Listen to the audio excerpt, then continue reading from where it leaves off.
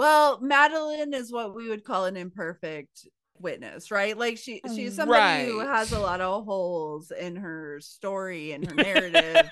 It's very easy for us to judge. We have to start pulling in character witnesses to explain her behavior. Like there's definitely that. X-Men. In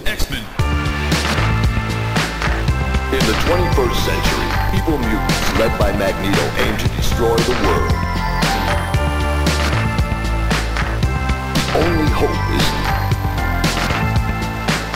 X-Men. Okay, we're back. You're here?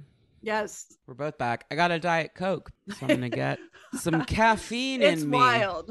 It is wild what a marathon these episodes have been. We were texting this morning and Sara was like, I woke up this morning and was like, we're going to do it. We're going to get done today. We're going to do it.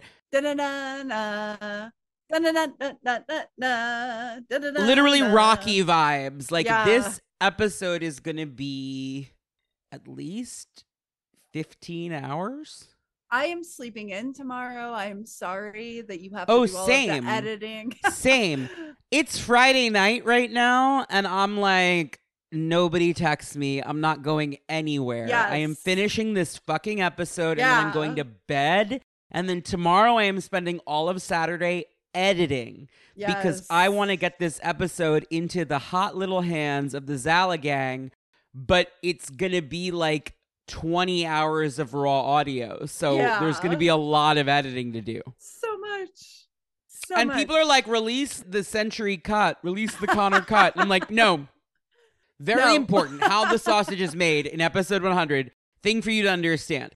I cut about 20% of the raw audio every episode. Yeah. Because the way this show works is it's me and my friends just like sort of extemporaneously talking. And there's always going to be a pause where we're like, shit, what are we saying? Yeah. Or like, wait, what issue is that? Yeah.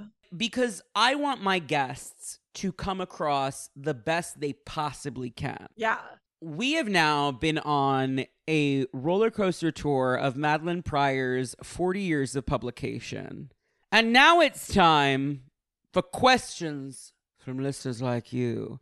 I said I would talk a little more about the questions when we got here. Here's the thing, guys. I had to delete the mods helped me delete. And shout out to the Cerebro mods. This podcast would not be possible without the Discord server. At this point, like the community that has formed around this podcast means everything to me. And the moderators are the ones who make it run. Keep it going. Yeah. I can't, and Sara, you should join us. Oh my God. Yeah. Well, now that the 100th this episode, you have to, like the people in that Discord, and there are 3,600 of them at this point. You are like one of their favorite people on earth, and you just need to be, need to be in the Discord server. It's so funny too, because I feel like I'm the Madelyne and they're the Jean, where they're just like, we like you, Madelyne. And I'm just like, and you're like, I don't believe you. But like, if you were there, I've been on Twitter, like, and you had the purple guest flare that I give all my guests, and it said Sara Century, people would be freaking out. It would be like Beatlemania. You don't even understand. Oh, I will join. I will join for Beatlemania. I can do it. Good. For this goblin night. I'm gonna put Discord on my put Discord on my phone finally, which has been something that so many have tried. Here's my thing. T and I were just talking about this earlier. I think everyone our age, and by our age I mean like 35 to 40. Yeah. Because I just turned 35 and you just turned 40. And that's like the specific micro generation I'm talking about. Yes. I was just watching Alaska Thunderfuck 5000 talk about this. Everyone our age is like, I need to leave social media because it's poisoning my brain. Yeah.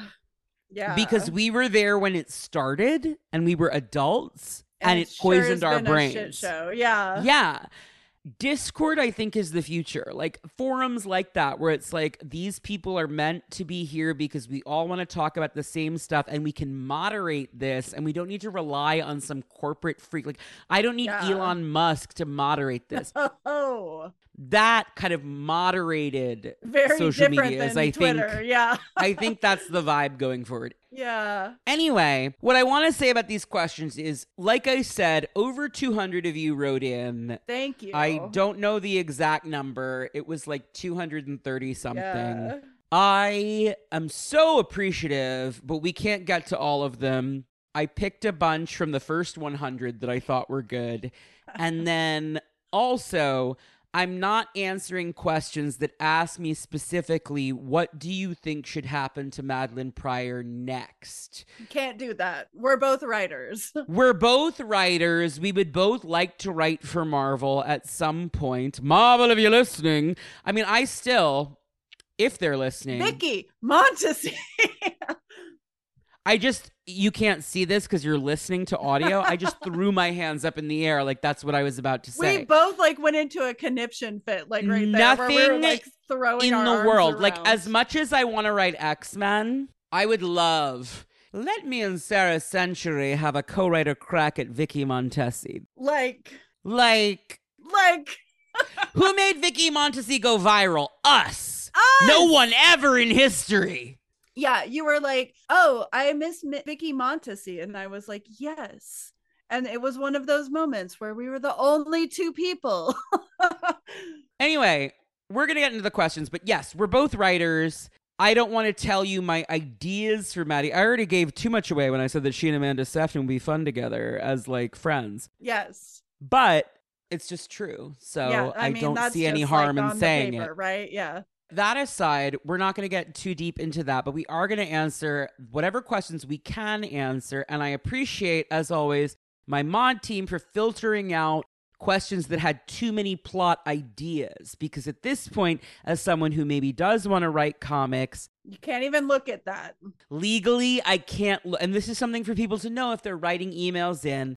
It's different from the early days of the podcast. I can't look at an email that gives too many specific ideas about stories. So that's just something to know if you're writing in. Because I don't want it to ever be a legal concern. So yeah, and just to be clear too, some people send me things via DM and I like just and you close it immediately. You're like, I'm not looking at that. Anymore. Right. And at that point, you can't really interact with that person going forward in a way because it's like... Right, you can't really ever speak to them again. You're like, oh, I don't want to open your email and see stuff that I shouldn't see. Like, before this episode, people had tried to, like, email being like, oh, you should talk about this. And I'm like, you should never say stuff like that to me. My friends who write for Marvel Comics or DC Comics, they're always saying to me, they're like, I have to mute people who are fans of me. Yes. Because they're like, I hate to do it, but like, it's people who get enthusiastic and like, it would be great if this happened in this issue. And it's like, I can't literally legally cannot read this if I'm going to be on social media. So, you're like, you're putting me in like a legal You're putting me in a tricky position. And I know you don't mean to, but I have to actually like mute you. I don't want to block you because that's hostile, but I have to mute you because you can't be suggesting things to me that are similar to things I might one day do. So anyway, moving on. Now it's time. We're here. The Goblin Question Corner. It is time for the Q&A. And while I'm saying like the second 100 of you, I did have to cut off. There are still more questions in this Google Doc that I put together than I've ever done for any episode. So we're going to marathon our way through these as best we can. It is like 1:15 in the morning where Sara is, but we're just going to power through because she's committed. She told me she was committed. Check it out. The fire behind me and me being like, that's everything. Fire and life incarnate. Right. Phoenix, Madelyne. So here we go. I'm actually looking at this Google Doc. It is 21 pages.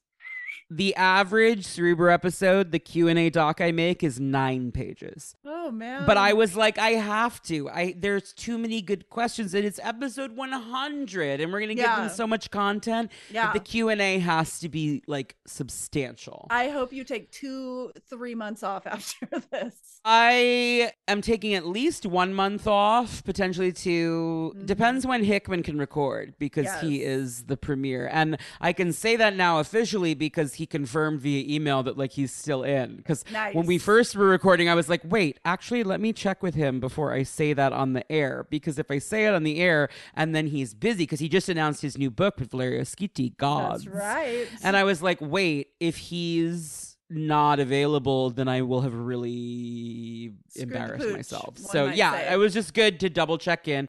I can't believe we got here. This is nuts. This is the 4th session, and every time we've just been like, will anyone listen to this for this long?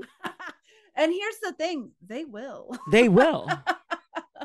No, that's the thing, Sarah. The like Candy Southern thing, right? Where it was just like 5 That hours. was the longest episode of this podcast until recently. And I spent time editing to make sure that stayed the longest episode of this podcast. But eventually I couldn't do it. Like Threnody and Jamie Braddock are both longer because frankly, Jordan Block's too funny and Holly Raymond's too smart. And I couldn't cut anything further or I would have felt like I was depriving the people. So I was like, okay, these are going to be longer than Candy Southern. But now this is the longest episode forever. Whether or not on Spotify it's 2 parts, which it might be, I'm just saying. We're never doing this again. We're never doing this again. This has been a goddamn delight. This is the episode that is 10 to 20 hours. I don't even know yet how long it's going to be, and it is going to be a momentous occasion that people remember for years to come. Anyway, time for... Keith C. Amaral writes, "Hi, Connor and Sarah. Connor, I can only imagine the outpouring of love you'll get on this very important milestone from people much better at using their words than I. Aww. But nonetheless, I will always take pride in my status as an early entrant to the Zala gang. It's become a defining characteristic. I remember seeing someone retweet your first episode on Betsy, and at a time when I was starving for more X-Men content, I hearted that tweet to bookmark it and come back to. That remains the ultimate validation of the years I've spent doom scrolling that terrible website." Keith, thank you so much. Yeah. So it's not false modesty every week when I'm like, oh my God, that's very sweet. I feel weird reading this, because I do get very shy about reading these emails when they are very complimentary toward me and praise me a lot. But I've decided for episode 100, her, the she. This is my show. It's episode 100. Say whatever you want. I'm going to read all of it. All of it. Yeah. I'm reading all of it, baby. And but I just do want to say before we start, everyone who listens to this show has changed my life. I am writing my own comics project with friend of the pod, Josh Cornillon, because I felt emboldened to be someone out in front instead of just an agent assisting people, because you, listening, told me that you love me and that you think that I'm good at this and that you think that I have a point of view worth looking at. And that made me, an obsessive-compulsive, eating disordered freakazoid, feel confident enough to be like, I could be a creator. And you did that. And I will never be able to thank you enough for that. And I'm going to say, I think that this comic idea sounds really great. Sarah's read the sample pages and she quite liked them. So... and you know me, horror fan to the end. So I'm going to keep reading Keith's letter now. Yes. I'm sorry, Keith. I just had to pause there because I truly it's hard. It's hard when you're the host to read things aloud about yourself that are so nice. But it is because of all of you that I feel now at age 35, like I can do anything. I really do. Yeah. I'm so grateful. I really am. I love you all so much. Anyway, getting back to it. My question's very meta, and with episode 100, there's no place for the unassuming, correct? You better bask in what you've done for this fandom, Connor. I'm especially curious to know Sarah's take on this as another Jean fan like myself. Maddie is an interesting case for me because I believe I always approach the character similarly, I think, to a lot of the writers who wrote her other than maybe Claremont. That approach was of someone who was a placeholder for Jean, easily cast out when real deal Jean made her triumphant return. Just a clone, only a copy, the red hair, but none of the power. Answer honestly, Connor. Do you think your love for this character and the immense success of your podcast has contributed to everyone re-examining Maddie in the way she was always intended, as a tragic character deserving of empathy and a chance to exist on her own terms? Granted, I was barely a teenager when I learned of Maddie and couldn't see the nuance that was likely always there. And I didn't participate much in the fandom, so maybe I'm completely tone deaf to something always present and wanting to give too much credit to my favorite podcast.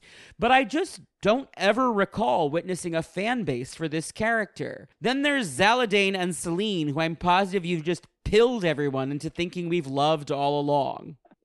I can safely say your love for not just Maddie, but every character you so diligently try to give a stage to each week continues to inspire me and deepen my own love for this insane franchise.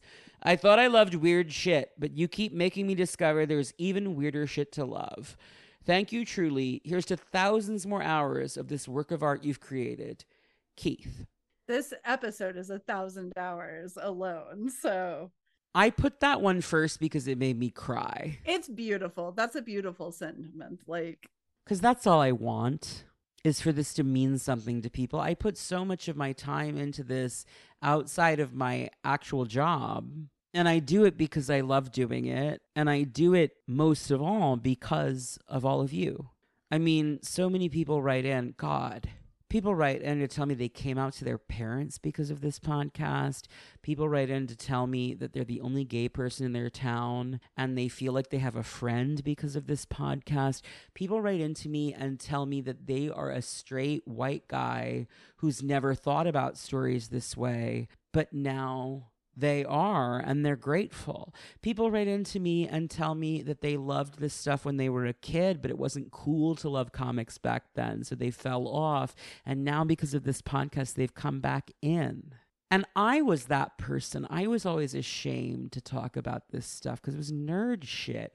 And kids, before the MCU was the only thing that mattered financially in Hollywood anymore, it was not cool to like comic books.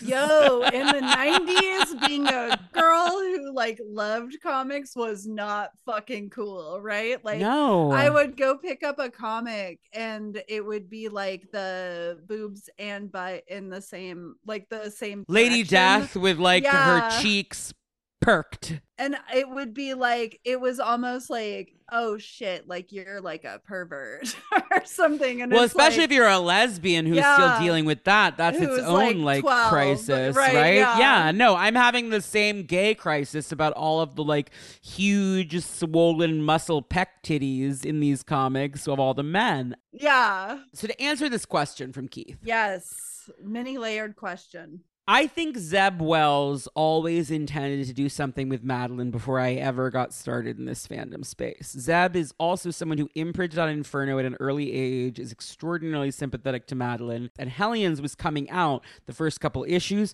when this podcast debuted. So Madelyne was already in that arc and already all of those things were happening. And I think it's that arc that made a lot of new readers extremely sympathetic to Madelyne because that death scene in Alex's arms is devastating. Yeah. Do I think that I also created a big cultural conversation in the very small cultural microcosm that is X-Men fans on the internet about Madelyne Pryor? I think I did. And I feel good about that. The stats don't lie. Like when Hellions 18 was solicited and she was on the cover of the variant, 300 people tagged the podcast.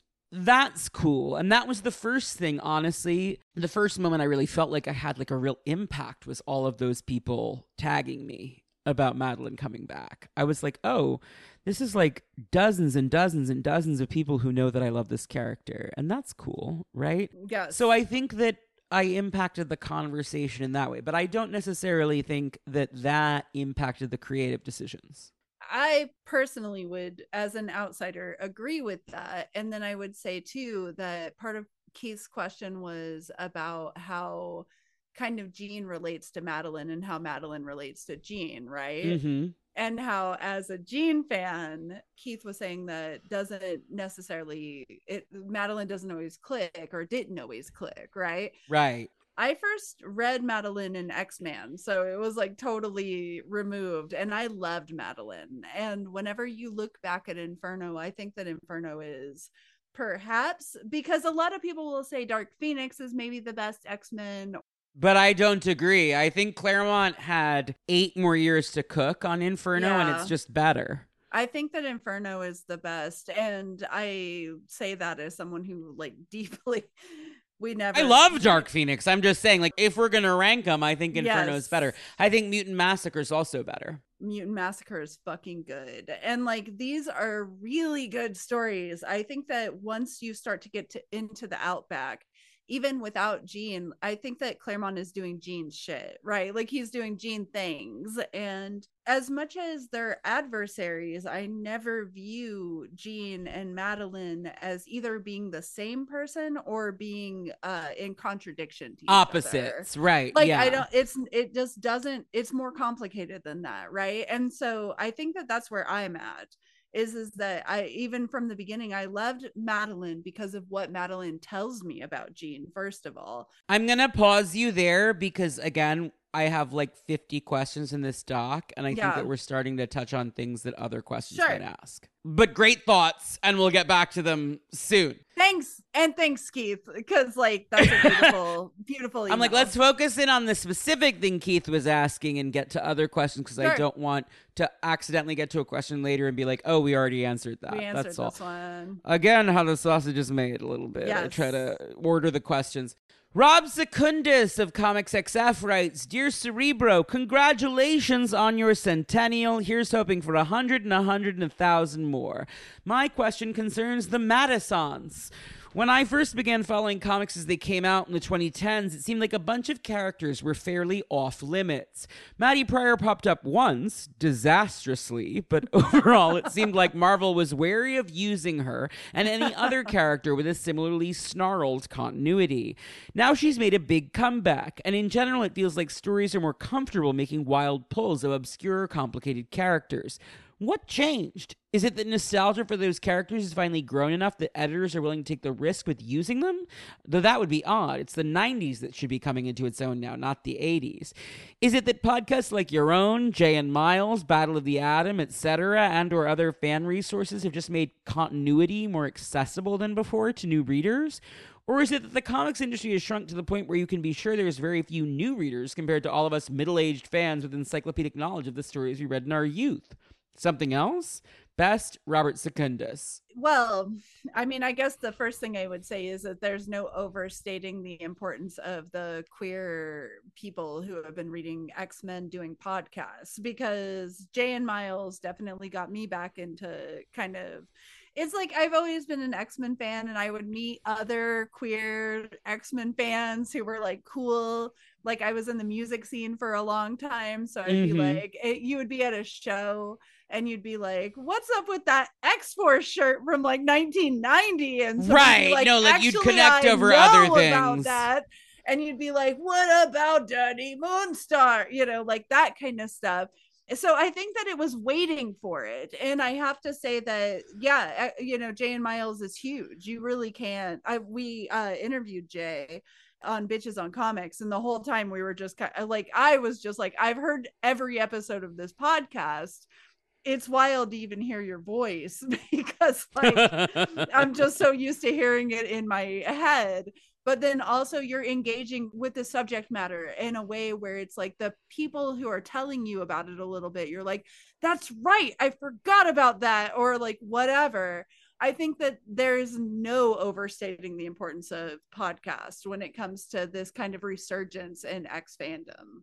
I think all the factors you identify are part of it. Comics has become more of a hobbyist thing. And so there's an expectation that fans who are picking up monthly comics are more up on continuity. I think it's also, it's not just podcasts, it's the internet.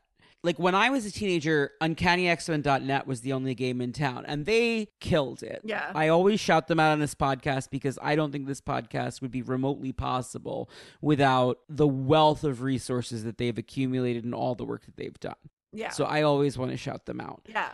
But I was 13. I mean, like, I've mentioned this in some episodes, but I'm embarrassed by it, so I don't mention it often. But, like, the X-Limericks page on UncannyX-Men.net, I wrote those in the forums when I was 13 years old as forum user Revanche.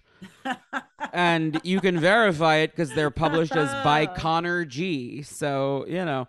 this fandom has always held me down, but it's more accessible now than ever because there's a Marvel wiki, and like much as I criticize it because it's often wrong, it's not like the sheer fact of that. You don't have to go looking for UncannyX-Men.net. You don't have to go looking for the Marvel Universe appendix. Yeah. There's more accessible stuff, and like Wikipedia for comics is not always great, but like these fan wikis, as long as you click the like sources cited and double check the that's issues, what you gotta do. Yeah, people are invested, and I think the continuity has therefore become more accessible. I think Marvel Unlimited is also invaluable.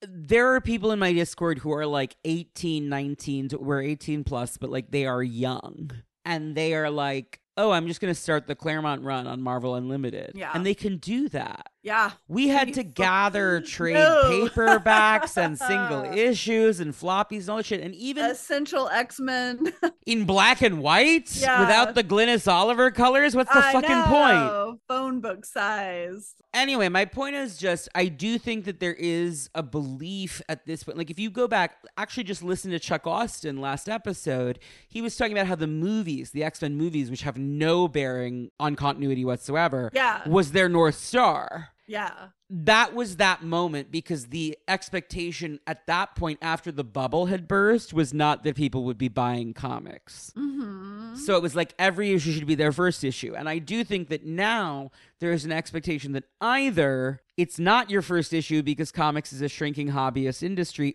or you'll catch up on Unlimited, or if we like put an editor's note that this happened in Uncanny X-Men such and such in 1983, you'll go check. And in many ways, this was kind of always the way because, I mean, I don't know where you picked up. We would hunt for him, but it took time. Yeah. I mean, the first X-Men issues I found, I remember just being like Marvel Holiday Special stuff. And like, you know, I believe like the first issues I actually bought were like Generation X number like 6 and like Uncanny X-Men number 326 where Gambit's choking out Sabretooth and you're just like, who the fuck are these people? But it doesn't matter. You're immediately compelled by them. And that's kind of it, right? And now you can so easily access all of the backstory if you want to. You guys are Sage. Like, you can do Sage stuff. The kids these days truly are all Tessa in a way that we never anticipated. But also, like, there's so much of it that I do think a guide is still necessary. And that's why resources like Travis Starnes or Comic Book Herald or Crushing Crisis are all super valuable to newer fans. And I think that this podcast is also valuable in that way, and I take pride in that. Yeah. But in terms of Madelyne herself, I think it's a combo of people who were reading Inferno as it came out when they were kids are like 40 now, and therefore a high percentage of the people writing comics. Yes. And editorially, there's less hesitation about the idea of like this character's too obscure because it's easier for new fans to read old material than it ever was before.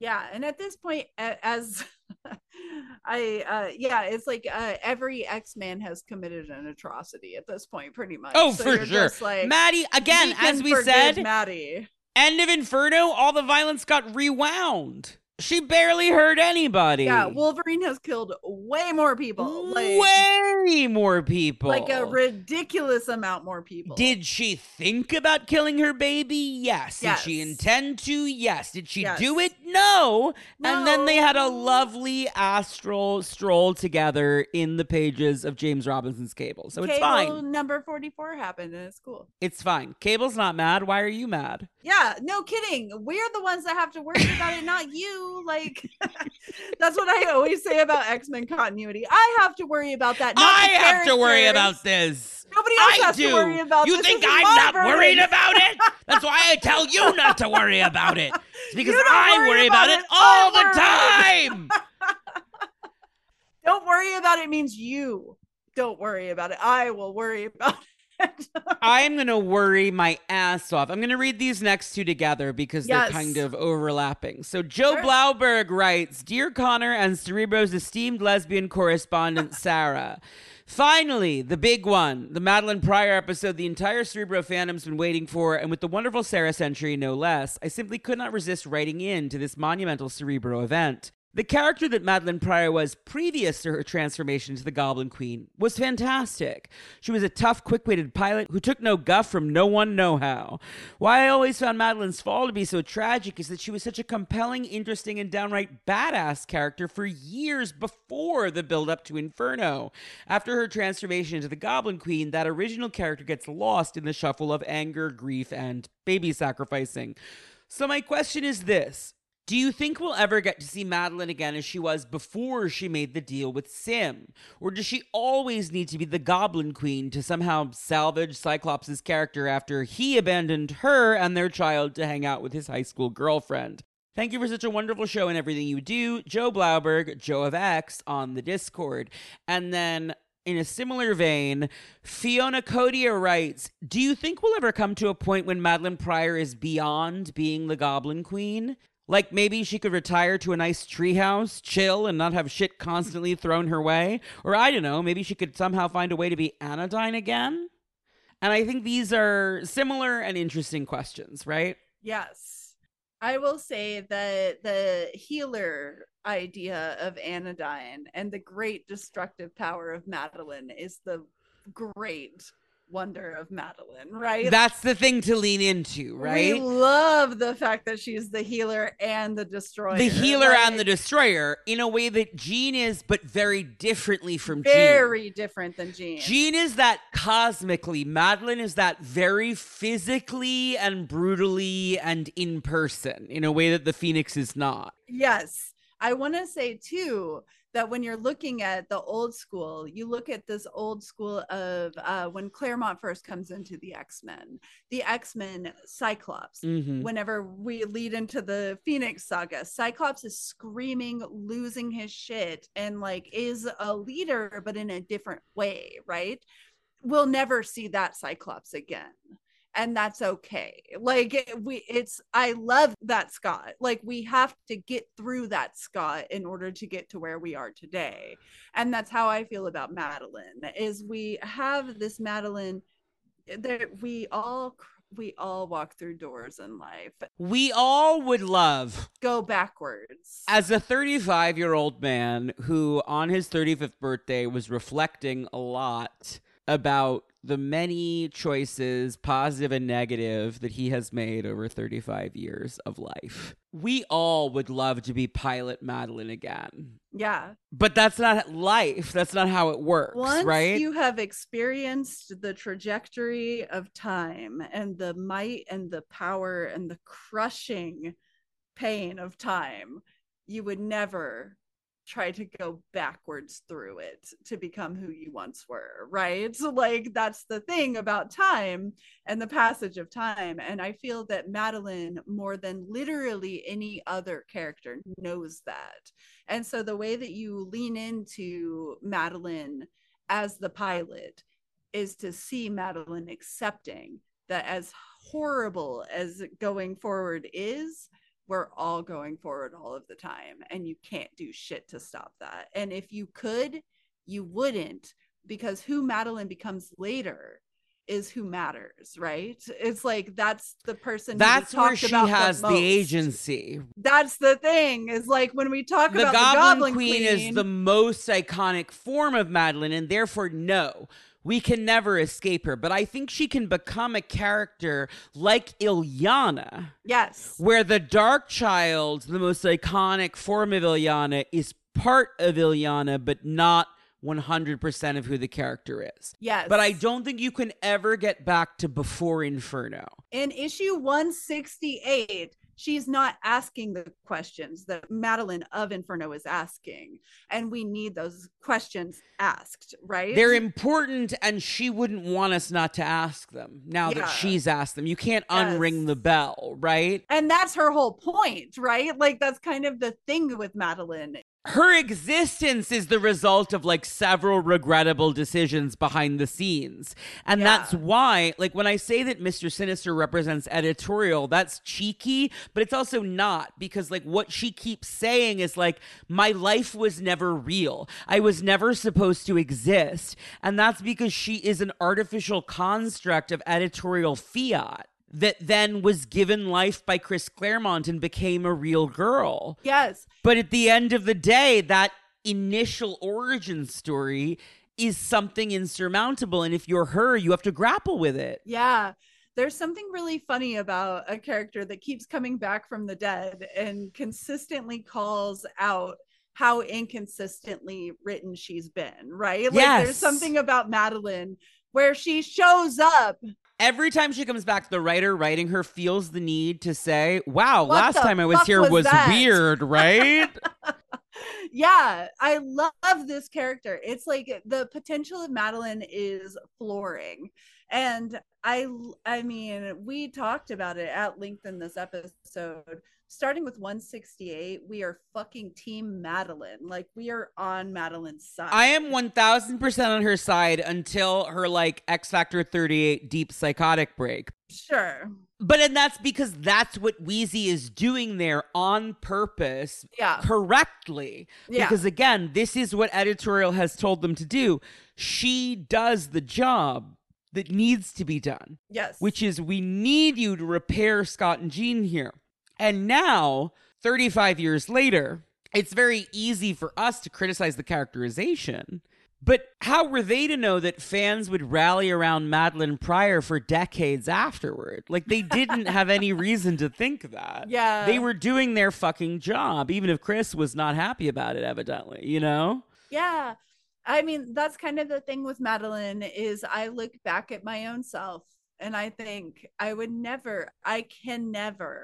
we can never go back. We can't go back. I think with Madelyne, when it's like, when I want her to just go back to being like a pilot with like a cute little bob, is I think of the Kate Bush song, as I often do. And So Is Love from The Red Shoes. Yes. The chorus there where she says, we used to say, oh hell, we're young. But now we see that life is sad, and so is love. And that's always the lyric I think of, because it's like, yeah, you want to go back, but you can't. That's not how life works. It's not how love works. And it wasn't so fucking great back then either. Like, she can't go back to that honeymoon issue because she knows who Scott is now. Yeah. And she can't go back to being that pilot because now, via retcon, she knows that Mr. Sinister created her to be a cow. Yeah. And she can't get over that. Yeah. And she shouldn't have to. And it's because that's fucked perfect. Up. Yeah. That's the thing with Madelyne is like, it's almost as horrible as her story goes. You're just like, fuck yeah. Like, yeah, Madelyne, go off, like, bitch. Like, that's the thing. It's hard not to root for her. It just like, is.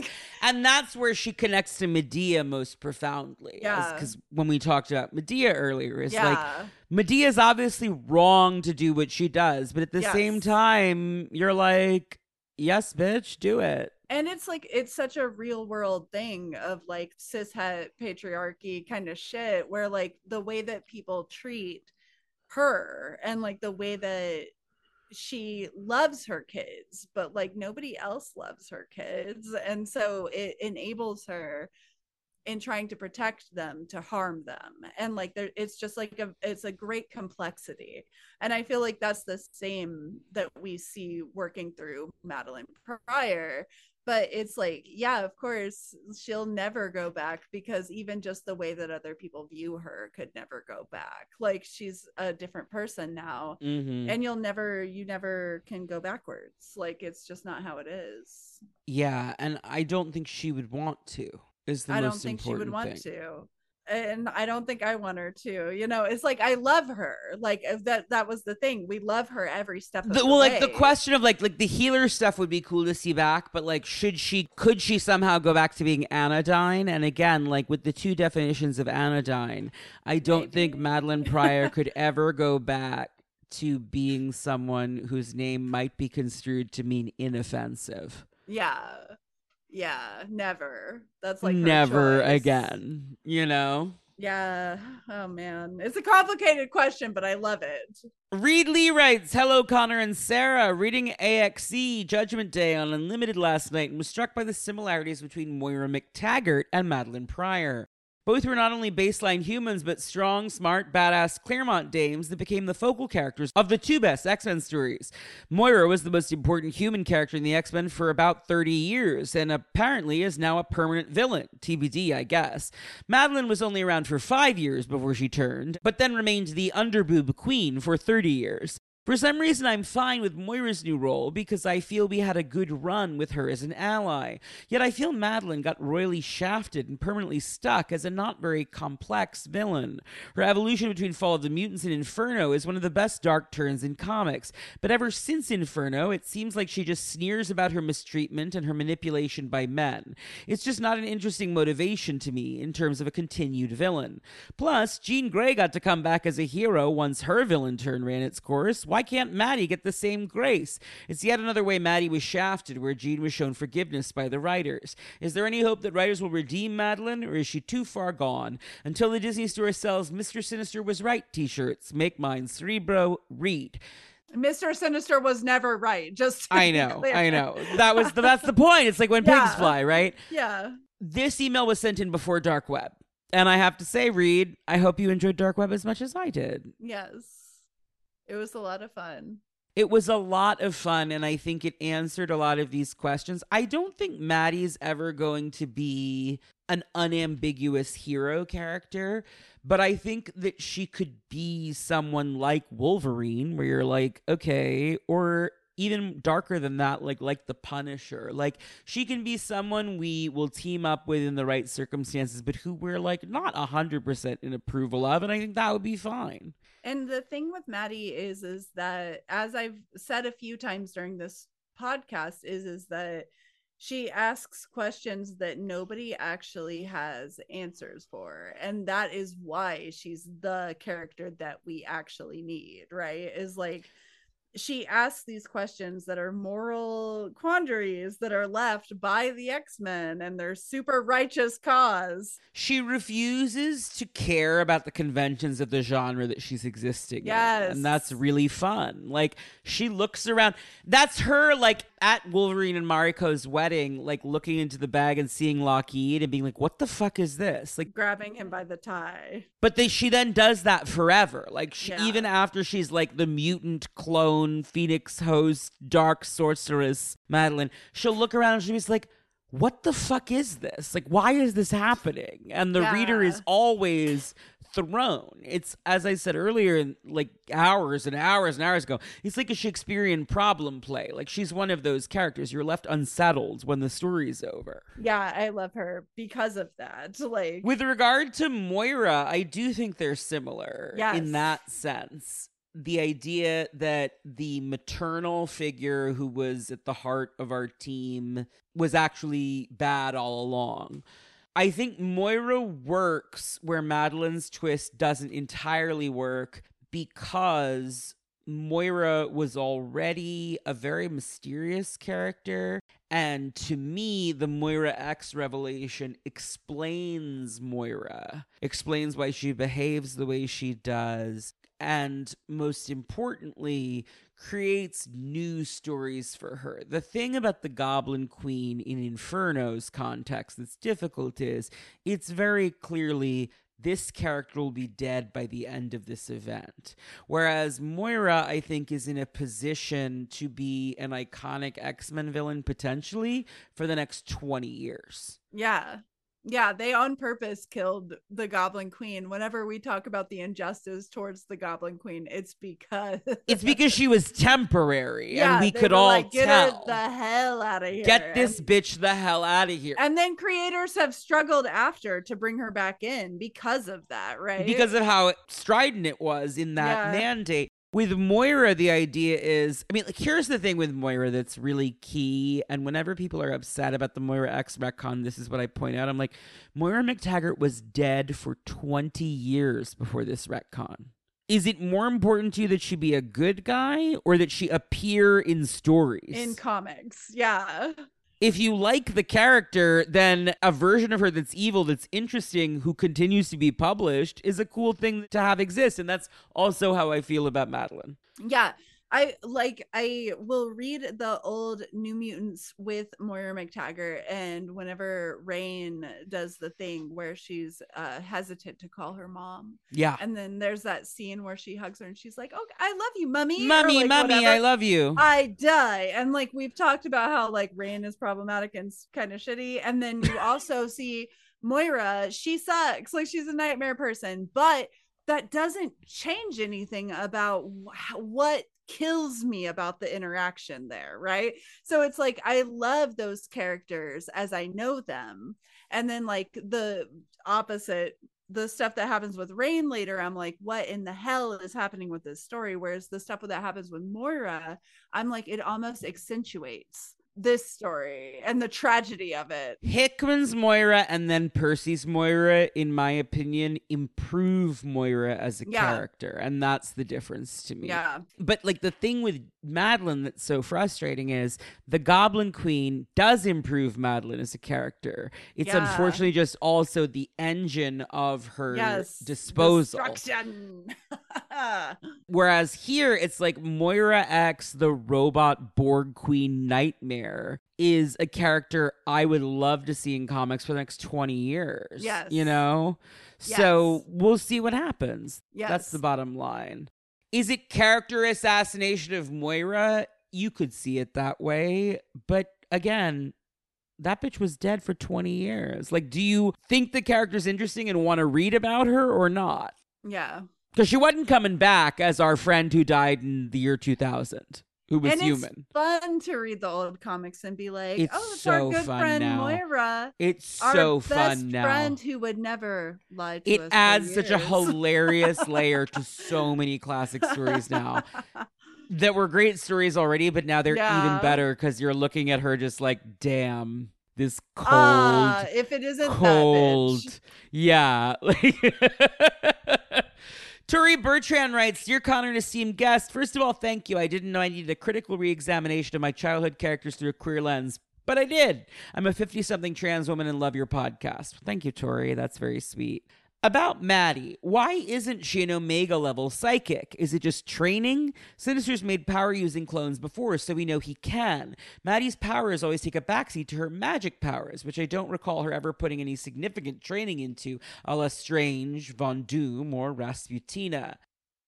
You're not wrong about the emphasis on her magic, but I think the Omega question is pretty simple. It's, Sarah's kitty just came to say hello. That makes me happy.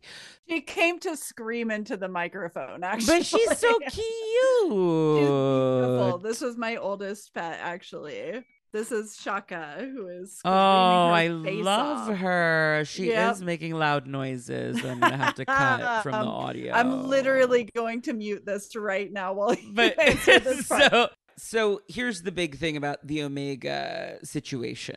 The implication made by Sinister several times, including in Inferno, is that you can't 1000% perfectly replicate a mutant's X gene. And we've seen that in the Krakoa era repeatedly, particularly with the Moira engine that Sinister is building now. He talks about genetic degradation and the way that each clone is a little bit less stable than the last one. And in Judgment Day, AXE, he talked about how no matter how many times he tried to copy Jean Grey, he could never quite create Jean Grey. Madelyne is certainly his strongest attempt at doing so, to the point that he fooled the Phoenix, but you can't ever 100% get it. I mentioned this a little bit earlier, but that's why an Omega level reality warper is required as part of the 5 on Krakoa to create a perfect duplicate. Human science can't do that.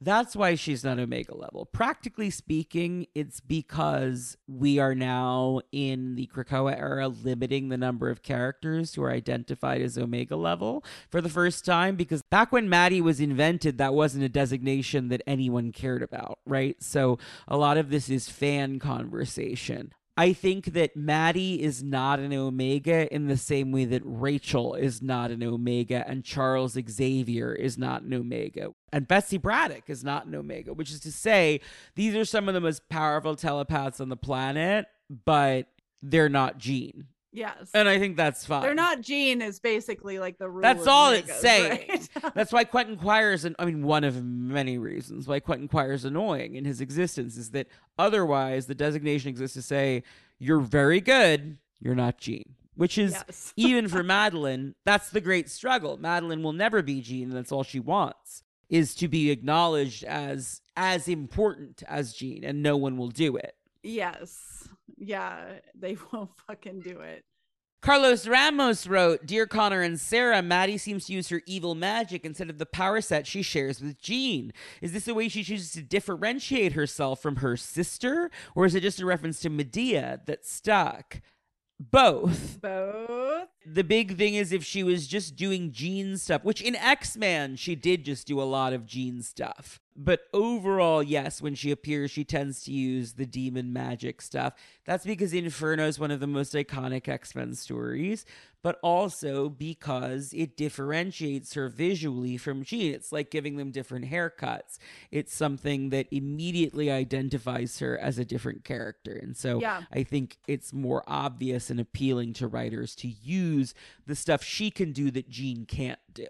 That is the practical reason, and the reason that I like is the fact that Madelyne is just a witchy motherfucker, you know? Yeah, she's just witchy. Steven Ferreira writes, finally the moment we've all been waiting for. Maddie, my question is, in X-Men Alpha Flight, Maddie as Anodyne mentioned she got her heart's desire when she got the power of healing from Loki. It appeared as healing flames. Do you think it was her connection to the Phoenix that gave her a desire to use flames to heal? Because the Phoenix spark felt guilty for killing with its flames as Dark Phoenix. The Phoenix was supposed to be the spark of life, not death. Thank you, Connor, for bringing such joy and love for the X-Men to new generations of readers. Antlers Druid. Again, yes, both. Yeah. Right? The Anodyne thing, I think, is the best because you have this scenario, like, it's who she begins as, because I think we really do see her sunshine and roses, right? Like, you see someone who really wants to help people. I think the Phoenix is comfortable with its role as a destroyer. Yes. I think it regrets destroying Jabari because those people were innocent and that was the mistake. But I don't think of the Phoenix as a healer. It heals in the way that cauterizing heals. Like it burns away things that are bad for you, but that doesn't mean that it can stitch you up ruthlessly. Like that's the point.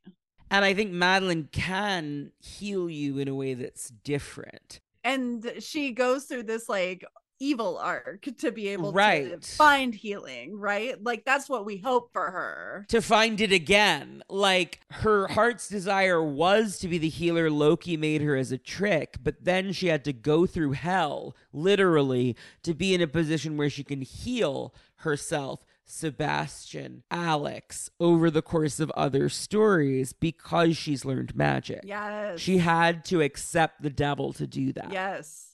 Yeah, she has to kind of see the something I always say is that if you can't love humanity without knowing it, right? And like you can't love people without knowing what's awful about them. And like the part of loving humanity and loving who you are and loving who everyone around you is knowing how shitty we can be, right? Is like you have to see this.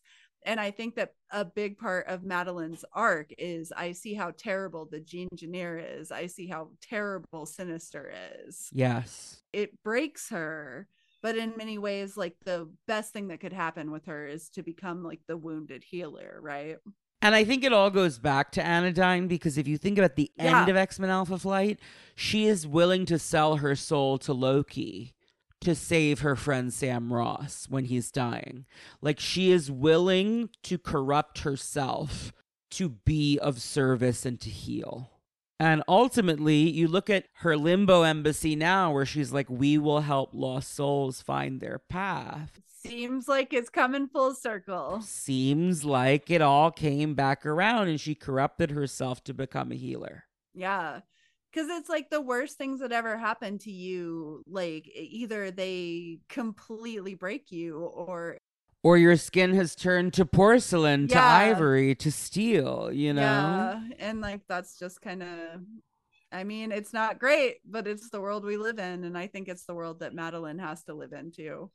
Ryan West writes, hello, Connor, esteemed guest Sara Century. Connor, congratulations on such an incredible milestone. I could gush and gush about how amazing this podcast is, how proud you should be of yourself, and how much your work means to so many people. But I'm sure that the length of this episode is going to give the Candy Southern episode a run for its money. You don't know the half of it, brother.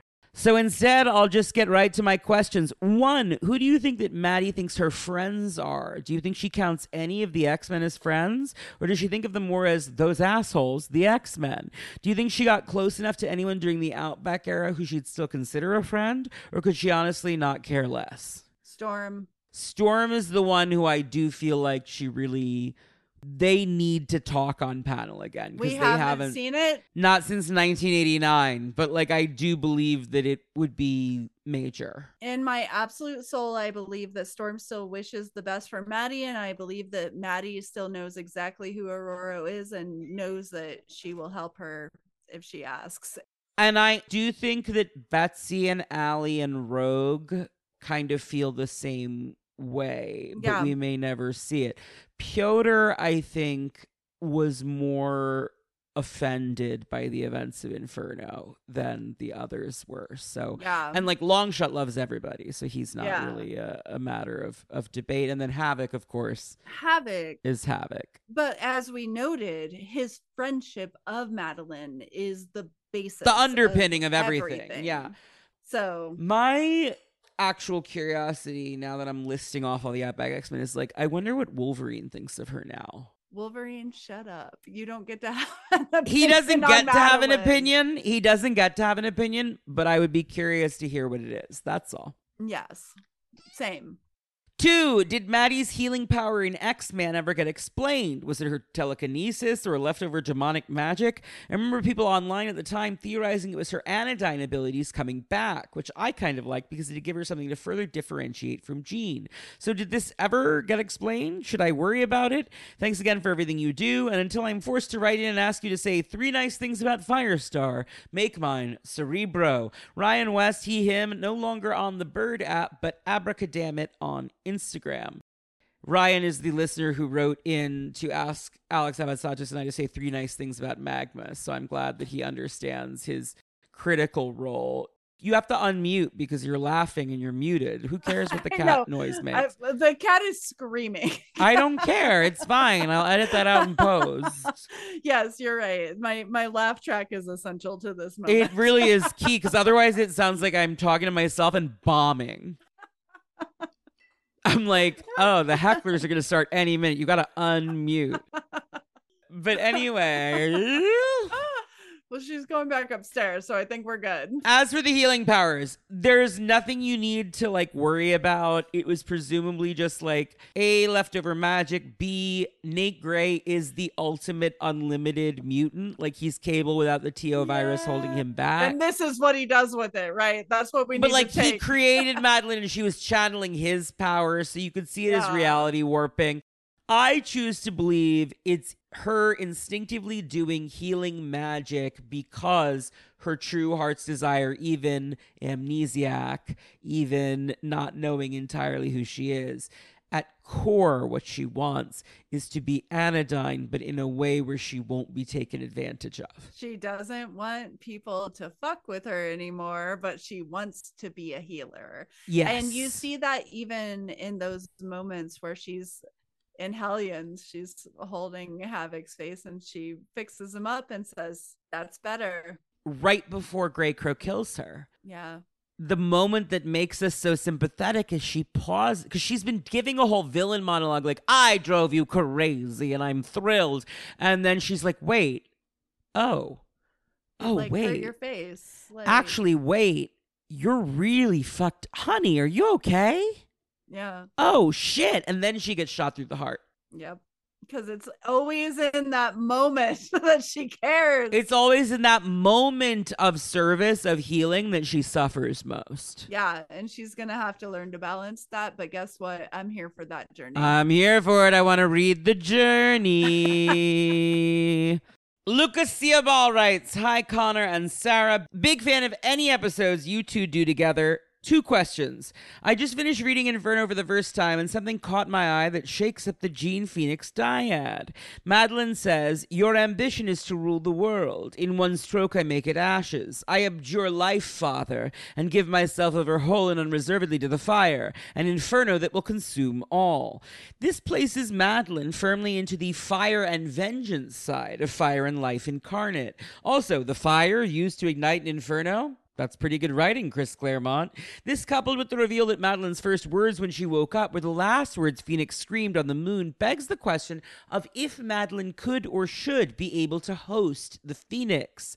Since they don't seem to want to have Jean be Phoenix, and after Dark Web X-Men #3 repaired Madelyne and Jean's relationship, Madelyne seems to me to be the prime candidate to defeat the Dominion that's going to swallow all of Krakoa.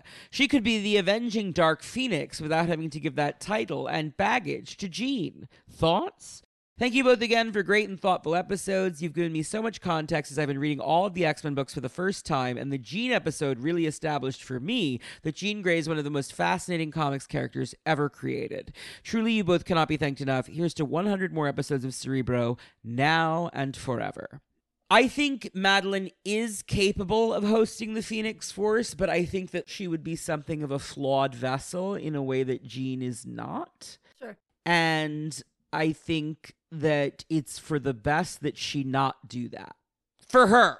Well, something we barely touched on, right, was the part where Sinister has like all of the extra Madelynes that run around, and that's true. Like, so during Avengers versus X-Men, when Sinister's trying to trap the Phoenix Force that's been split into pieces, he clones a bunch of Jean clones and calls them his Madelynes, and there's like 5 or 6 of them. Weirdo. And I'm like, I fucking hate this dude. And it's Kieran Gillen just like making him so loads. He's like, oh, look at all these Madelynes. And I'm like, fuck you. They have no thoughts. Like, they're not. It's like, that's why when people were stressed about the Moira clones in the Moira Entrant, I'm like, I'm pretty confident they don't have higher brain functions. Yes. Because like Sinister can make clones without that. And isn't it fascinating that he calls them Madelynes and not Jeans, right? Like, there's just something totally But wild that's what Kieran this. just did in Judgment Day. His like Sinister's feeling is, no matter how hard he tries, he can't seem to replicate Jean. Yes. It's always a Madelyne. And I think that's fucked up because it's never quite like those 6 Madelynes that burned up in AVX, not as powerful clearly as the original Madelyne. As Madelyne. Because every time he does the clone, I think it's less powerful, right? And to him, every time Madelyne rebels, he's like, oh, I messed up. And it's just like... The first time, he's like, wow, you were always such a rebel, Madelyne. I'm like, what do you even mean? She was in a test tube. How rebellious could she have possibly been? And I believe that she just... But I believe that she was.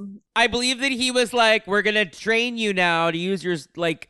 I'm going to test you on facts about Charles Xavier. And she was like, fuck you, Dad. Yes. We talked in the Rachel episode, right? About how we were like, well, Rachel's obviously like the person who should have had Phoenix. We don't think that necessarily is ever going to happen now. Right. But it's like, that was the story. We didn't get a chance to talk about this because it's been, you haven't been on the show since the Ascani thing happened, but I think that what Teeny has done that's so brilliant is letting the title Ascani be something specific to Rachel that also allows Rachel to use psionic fire in a way that evokes her iconic power signature without requiring that she in the franchise be the host of the Phoenix Force is how you fix Rachel as a character. I mean, in addition to making her a fucking lesbian, but like, you know, those two things are how you fix Rachel as a character. Yes. Whereas with the Phoenix Force is a absolute dickbag. There's so much baggage at this point, so many stories. Whenever the Phoenix shows up, it's like the fascination that the Phoenix specifically has for Jean, as many other people have possessed the Phoenix Force. You're never gonna compare. It's like Scott. There's no interest with Madelyne, and like we saw that, right? Because like the Phoenix was like, oops, no, my mistake. The second Madelyne's dead, it's like apologizing to Jean. I meant no harm. That it confused Madelyne for her, you know? Yeah, doesn't have an interest in Madelyne. So much like I'm happier for Rachel to have her be a Scani and not worry about her being Phoenix 2, I don't want Madelyne. Like, I think the worst thing you could do for Madelyne would be to tie her more closely to Jean's branding. And as Trinity says, death is all around you. Very different than the Phoenix. It's like, I think that Madelyne and death and being as above, so below. I think that Madelyne is the Ereshkigal to Jean's Inanna. You know, like, I think that they're that. It's like, what's that poem? Diana in the Levis Green. Oh, yeah. Luna where the light doth sheen, Persephone in hell. It's that. Yes, exactly. John Skelton. It's a John Skelton poem. Skelton, okay. Good stuff. Yeah. I was like, let me search that because I don't want to get his name wrong. So if you're listening and I didn't take a moment to Google that, now you know the secret. I was just like, I know that off the top of my head. And do you know why, actually? Back in the day on Tumblr, I made a pic spam graphic from Battlestar Galactica with 8, 6, and 3 using that poem. Oh my God. I know you. Now I just saw like a part of you unfolding. Diana in the Levis Green, Luna where the light doth sheen, Persephone. The poem is like famous, right? But it's a famous poem, but I'm just saying it occurred to me immediately because I once made a Battlestar Galactica pic spam. Yes. Nice. Keisha writes, congrats on reaching 100 episodes. This is still my favorite podcast. It's really enriched my reading and understanding of a franchise I was already crazy about. I'm strapped in for the next 100. Anyway, I have a shameful confession. I was a longtime Madelyne hater. Maybe it was partly born from being a big fan of Cyclops, as well as a big fan of Cyclops and Jean together, or partly from just not reading that many comics with her in them. Either way, I've spent most of my life only knowing her as the clone of Jean who married Scott, gave birth to Cable, and went crazy. And that wasn't even factoring in all the weird Nate Gray incest stuff, which I only recently learned about. Not a great look, Maddie. But since listening to the pod and hearing many a tangent from you about Maddie, I've really come around on her. You truly are the lead Madelyne Pryor defense attorney, and you're doing a damn fine job. I finally started seeing her as not just a plot device, but a rich and unique character in her own right, divorced from Jean and Scott. However, I think what's put me firmly in the Maddie was right camp was becoming a mother myself. I'm 7 months into this big life step, and I empathize more with Maddie each day, up to and including the sacrificing my child to demons part. Joking, but my baby, Betsy, is teething right now, and it's a lot. I too have transformed into a goblin queen, but my version involves less torn capes and underboob and more sweatpants and spit-up stained shirts. Seriously though, knowing what I know now, it actually gives me a very different view on Maddie's journey through Inferno. From the conflicting emotions of both love and resentment for your baby, down to feeling like a broodmare, and especially having a loss of your sense of self. It's kind of easy to read Inferno as postpartum depression or psychosis, but make it a superhero story. Would love to hear your thoughts on that. It was hard to come up with an actual question for this episode, both because I'm very distracted a lot of the time lately, but also because I feel like most things, Connor, would fall under your I have a Maddie pitch I'd like to pitch someday blanket. But do you think Madelyne could ever be a fully heroic character? If Jean got a pass after eating all that cosmic broccoli, I think it should be fine to look the other way on Deals with the Devil. I mean, Amara fucked the guy, and that's not even her worst offense. Good point. I think Maddie absolutely is capable of being a heroic character, but I think she is at her best in an anti-hero space like Punisher or Elektra. Would ever consider herself to be a heroic character. Right, and so that's the key. You know, a lot of my Maddie pitch if I got to write the character, I would want her to be in that space of like the ex-villain atoning in a specific way that's not pious, but is just sort of like, I'll never be good, but I'm trying to do the right thing, you know? Mm-hmm. Yeah. And I think I brought up like the postpartum depression thing a couple of times. That's what I was going to say is like, that is, we haven't really talked about that this episode, but I think that's absolutely interwoven into the text of Inferno, is the idea that like she gave birth alone on the kitchen floor, and then everything that happened to her after the birth was traumatic. And at a certain point, she's just like, I hate this thing. And at the point of like, Scott really does just leave her, and it's he like, leaves her alone with the sure, baby. he comes back or like whatever, but that doesn't really matter because he leaves her. And like the implication, that line that he says in X-Men number 201, where he's just like, I thought being a mother changed all that, whenever he's trying to leave, right? And you're just like, you scumbag. But that's something that women deal with all of the time. That's something that people with uteruses deal with all of the time, right? And so this idea of postpartum depression kind of ruling this, I don't think that it's dealt with it sympathetically by any stretch of the imagination, but at the same time, I don't think that she's villainized necessarily for the most part throughout even Inferno, like even the moments. I think she is, like, even when Jean is calling out the fact that it's unnatural and wrong for a mother to harm her child, Jean still reaches out with pity. Yeah. And I do think it's true that Jean's extension of a hand to Madelyne in Inferno is out of pity rather than empathy. Yes. I also think that once Jean understands Madelyne to be a part of herself, that's the moment she starts to feel sympathy for Madelyne. And that's what I find so offensive about Jean in Inferno. And even before Inferno, she's so nasty about Madelyne's sacrifice of her life in Fall of the Mutants. She's so nasty about Madelyne until the moment that she understands that Madelyne was born from her. And then suddenly she wants to help. Right. And in that way, Jean is the not mom who's judging single moms, right? Or something. Like there's kind of this like metatextual commentary. With the added thing of like, you're kind of my child. Yes, exactly. It's patronizing. Yes. And it's way more complicated, like with these two than it probably is. Oh, for sure. In any real life situation. Right? Yeah. Yeah, but I mean, I think that there is something interesting saying that, like, you know, you didn't see Madelyne as a person. I look back at Inferno and I go, a lot of us look at Madelyne as being the hero of that story. And I think also it would be very easy to look at Madelyne as just being kind of a mustache twirling villain. And lots of people do. Like, I would say, particularly like the people who are like, wait, you've turned me around on Madelyne. A lot of them, I would say, are straight men in my experience. And that's not to generalize or criticize, but I do think that it's very easy for that reader to identify with Scott. Sure. In this situation, and to be like, oh my God, he made a mistake, but this bitch is crazy, you know? And then to take a second and step outside of it. I mean, it doesn't surprise me that, as Keisha says, being a mother herself makes her suddenly much more conscious of the stresses that would put on this fictional woman. Sure. Which are mostly not depicted on panel. Yeah. Leandra Matthew writes, hi, Connor and Sarah. I'm so glad you guys are back together for an episode because the first one I ever listened to was Candy Southern. I hadn't thought about the X-Men since middle school at that point, but the TikToks were so funny, I had to hear more.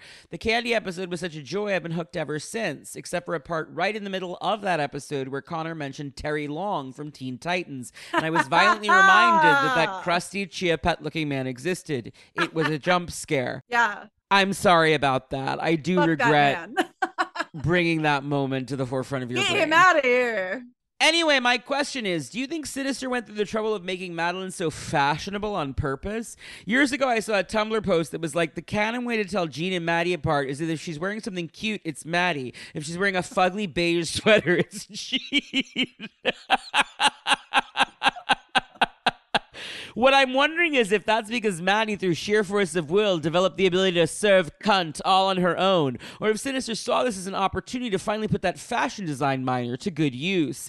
He's such a control freak that I could 100% see him making everyone stop at Kohl's in the middle of his diabolical plan. But I'm stumped as to whether Maddie woke up, opened her closet, and was like, I must have been absolutely plastered when I bought this shit. I make $15 an hour and I spent it on garbage. Or if Sinister has had a secret passion for fashion all along. I would love to hear what you guys think. Lots of love and support.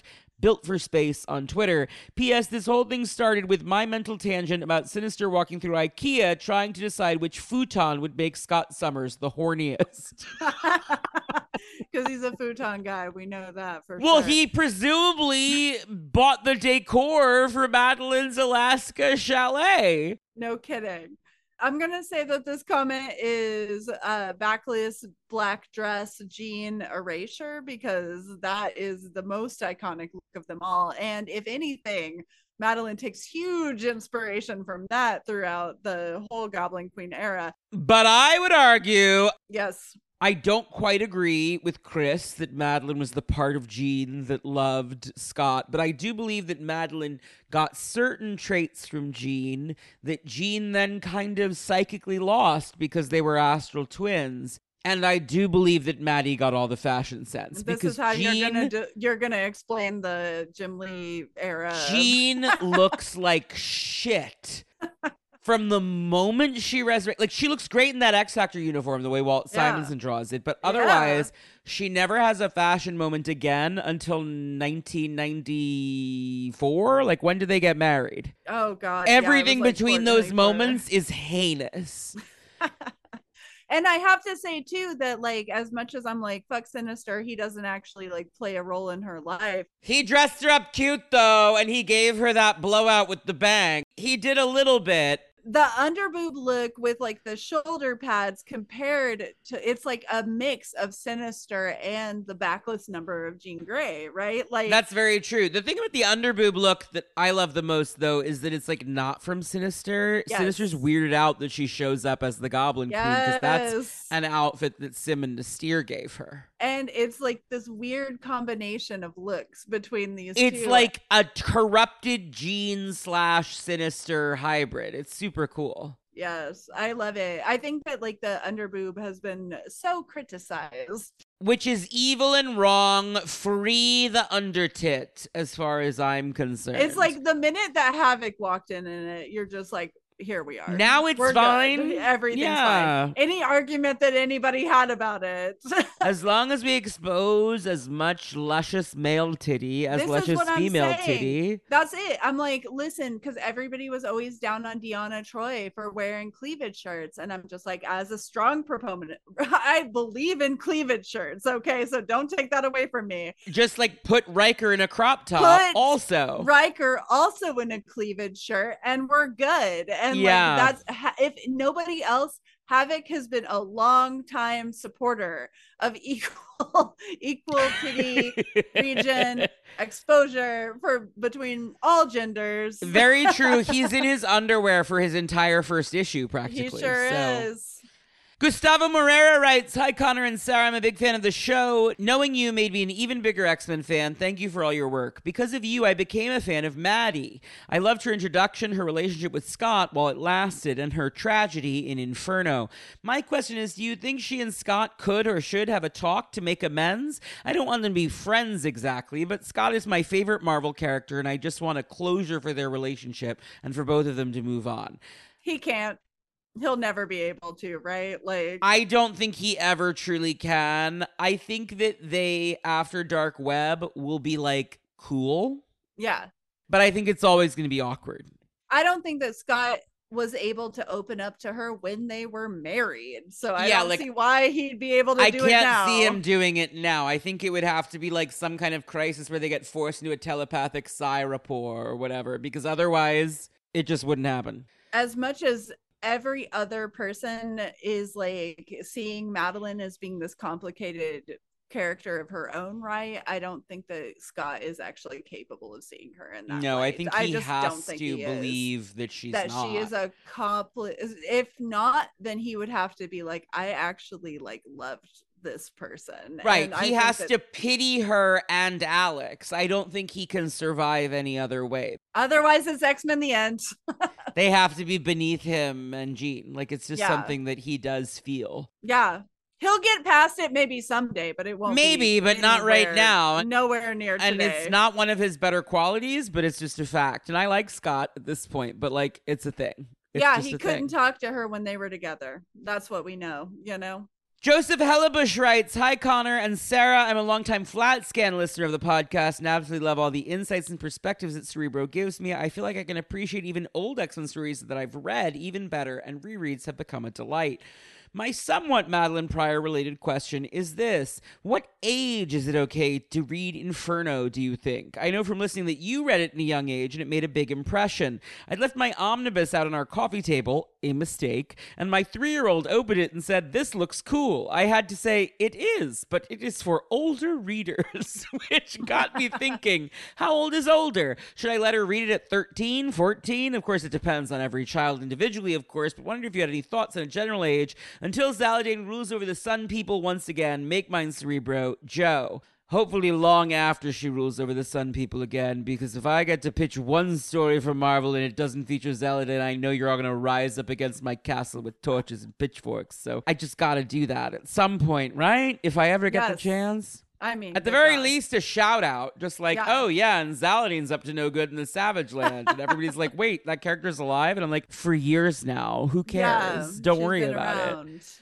Don't worry. To answer your question, neither of us have kids. Yeah, I don't have kids, and I'm not a good judge of like parenting because I have no children and do not intend to have any. However, I will say I think my reading it at 12 was really good for me. Like, I was just adult enough to understand what was going on, and I was young enough that it really captured my imagination. So I don't think anything in it was inappropriate for me to read. Like, it's PG-13, basically, is what I would say.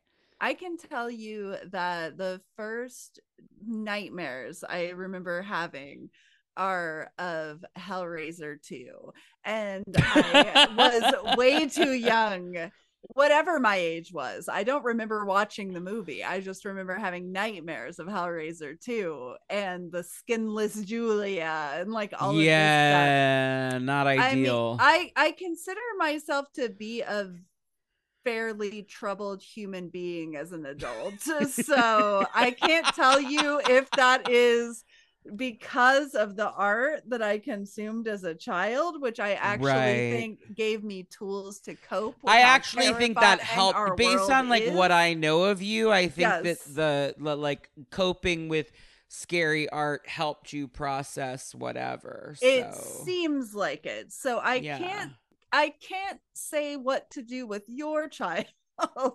I can say that if a child runs towards an Inferno collection and is just like, this is rad, I don't know what I would say other than yes. Here's what I would say.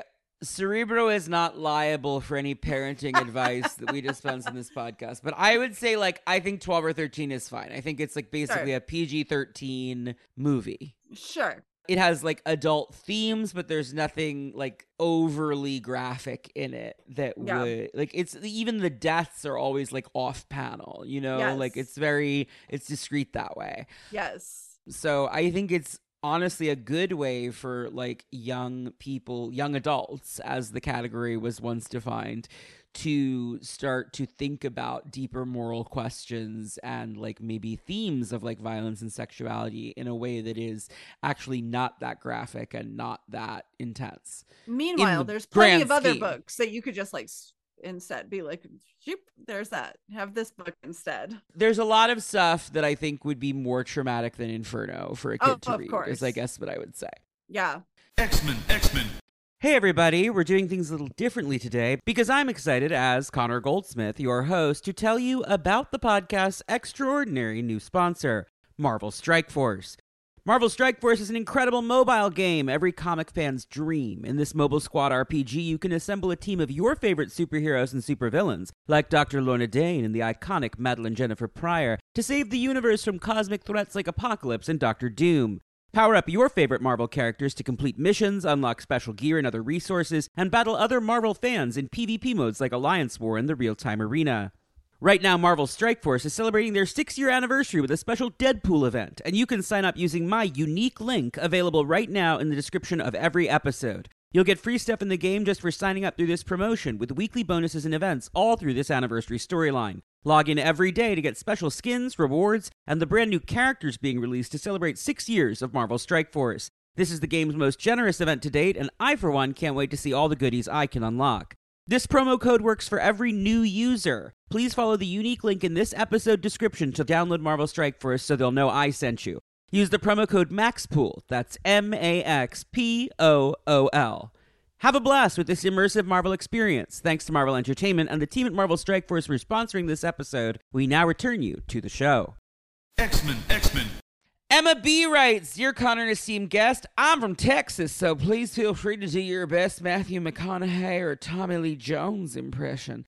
My Texas at this point is Kelly McGonigal-Finglass from Dallas Cowboys Cheerleaders Making the Team, the show that I have seen every episode of twice because it is the best Office background noise I can imagine, and I bought a year membership to Paramount Plus, so I might as well watch it 2 times.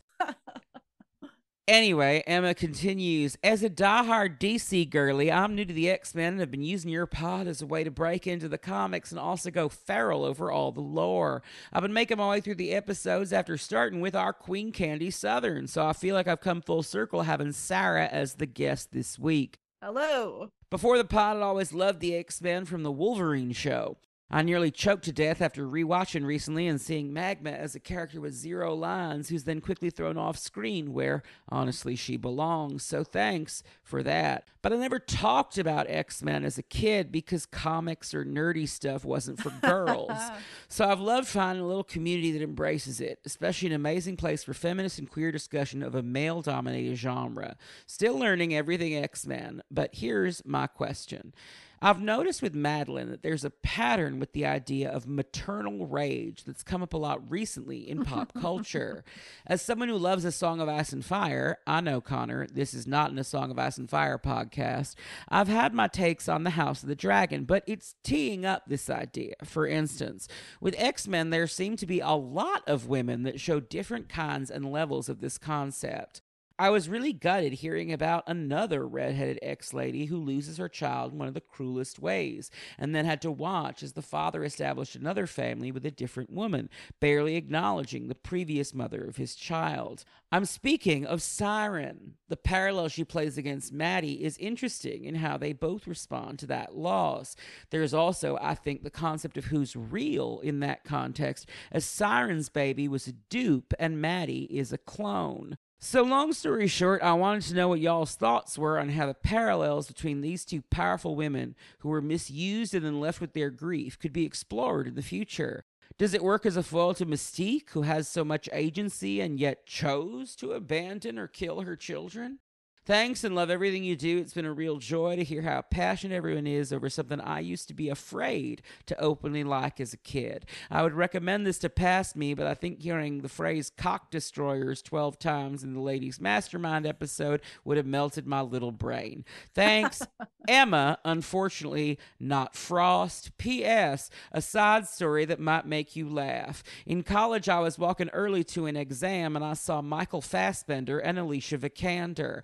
I just kept staring at him because I couldn't figure out how I knew him as we walked toward one another on the street, and I got so flustered I fully body checked him. I literally slammed into him. I had my headphones in and didn't know what to do, so I just kept walking and screamed, "I'm sorry," as I ran off, and he waved and said, "All good." Very nice of him. So to this day, my friends call it the time I beat up Magneto. Can't wait to accidentally headbutt James McAvoy and complete the set.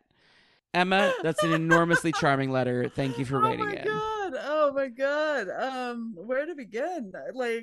I think the Siren comparison you make is really salient, and I'm actually struck by the synergy I'm talking about it like it's multimedia synergy, but like, no, just like the synchronicity psychically. Keisha, who wrote in earlier, also wrote into the Siren episode. And in that episode, she was generous enough to share with us that the Siren story was really difficult for her as someone who had experienced miscarriage. For her to write in now and say that after she carried a child to term, she has a lot of sympathy for Maddie, I think you're seeing essentially two stages of the same arc potentially in a woman's life, right? Mm-hmm. There are different times at which you could lose a child, and they're differently traumatic, but similarly traumatic. Yeah. You're asking us what we think, and it's almost like I want to ask you what you think about it, because I know that, neither of us have kids, but... Right. But you're right to bring it up. It's an obvious parallel, It's an obvious parallel. And I wanted to say, too, is that I remember talking to my grandma, who I have the utmost respect for, whenever I was a little girl, and we were talking about postpartum depression. Essentially, I didn't know that's what we were talking about, because we were talking about a woman who very similarly did what Madelyne attempts to do, right? Like a bad situation where a mom inflicts violence upon a child, and the story was basically me just being like, I don't understand how somebody could do that, and my grandma saying, you don't understand. Straight up, like, period. You don't understand. You don't get it, and you won't get it until this feeling happens to you. Yes, and it makes me feel like a conversation between Madelyne and Siren. I mean, that's would not be the only thing that they have in common, right? Because there's demons and there's demonic possession by eldritch entities, and all kinds of shit. So, and also the Siren episode rules. Like, that's a great episode. So that's a great episode, right? I gotta get Valentine back on the pod for season 4. You do. I sport the Candy Southern shirt all of the time. Oh my god, I know. And if you're listening, it might not be out yet, but there is a Madelyne Pryor merch piece coming to go with this episode. So, all right, another one for my collection. If it isn't out yet, it's coming. And last week, probably at the time you're hearing this, we released a new Cerebro and Valentine M. Smith design, Since Time Immemorial, featuring Celine. So go get your Celine merch at tpublic.com/user/Cerebro. Yes. Anyway, there's Maddie merch coming as well. I think it'll be out. I'm trying to time. There's so many things I'm trying to sync up with the 100th episode, and it's like planning a wedding at this point. I'm like, not everything's going to sync up. We're doing our best, No, but Emma, that was an incredible great letter. Message. Great letter. Kaiten Klein writes, greetings, Connor and lovely guest. How you going? I can't possibly do Kaiten's accent, actually. It's so beautiful, but I'm going to just do an Australian general accent. Writing in to discuss my unguilted problematic fave, Maddie, because I cannot resist and I've never been so thrilled to see her back in action. But I found myself at a strange, dissatisfied crossroads somewhat regarding something that's been bothering me for a while. Why is it writers seem so eager to cast Jean and Madelyne as sisters, when the dynamic in the original Inferno was just so damn parasitic? I don't mean that I never want them to come to amends, but as someone who was born a twin, there's a certain caustic resonance between Madelyne and Jean that feels anathematic to sisterhood during the fall of the mutants. It continues into Inferno, which I've never been able to let go of. Maybe I'm just bitter, but Jean's ready willingness to dismiss the personhood of Maddie, a woman who suffered so much at no fault of her own, by claiming her as an aspect of herself, felt so self-centered and disingenuous that I've struggled to really like Jean ever since. Things only ever seem to matter to Jean when they're in relation to herself or her experiences, whereas Maddie always has been so giving and selfless as a person that she's just indelibly distinct in my mind from Jean. It's always bothered me that Jean has never apologized for being complicit in Maddie's erasure. Her concern for her has always seemed pitying rather than empathetic. And I know Krakoa is about new beginnings, but it's so hard to see Jean slide into a matronly sister role when she spent decades willfully denying Madelyne personhood at a very basic level. Am I alone in feeling there's something missing in the resolution or resolution so far of Maddie and Jean's arc together? Or is there something you'd like to see direction-wise, not specific, save your brilliant ideas to shoot your shot one day, Connor, but generally, that's been left out in this modern resurrection of Maddie? Or, as is likely, am I just too much of a sensitive Maddie stan and being bitter? As always, adore the show and will be here till Our Lady and Saviour Candy has her moment again. Love, Kate and Klein, standing Maddie forever. This is a you question, I think, because it's like it's so geared towards some of the things that you've brought up through this, right? I like Maddie and Jean as sisters, but not because I think Jean deserves to be Maddie's sister or that it's a natural thing for them or any of that. I'm the eldest sibling. Same.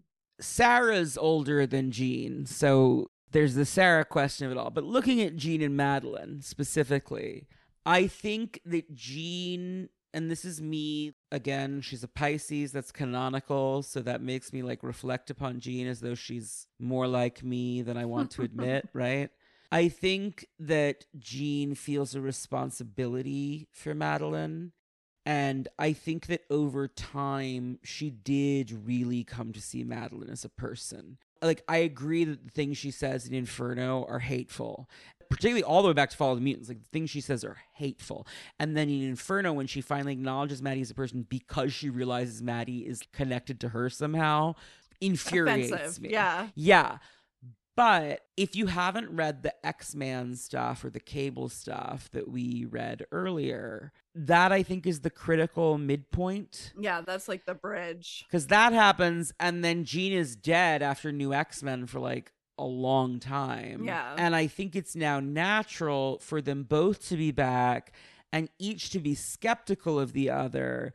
But for Jean to, after those growth moments in the 90s of acknowledging this woman as a real person, be like, well, I didn't ask for you, but you're my sister, is very similar to the way Jean now regards Rachel, who she initially rejected, where she was like, I rebuke this. And now she's like, well, I didn't ask for you, but I'm your mom, even if I'm not quite. And it's weird and fucked up, but I'm going to do my best.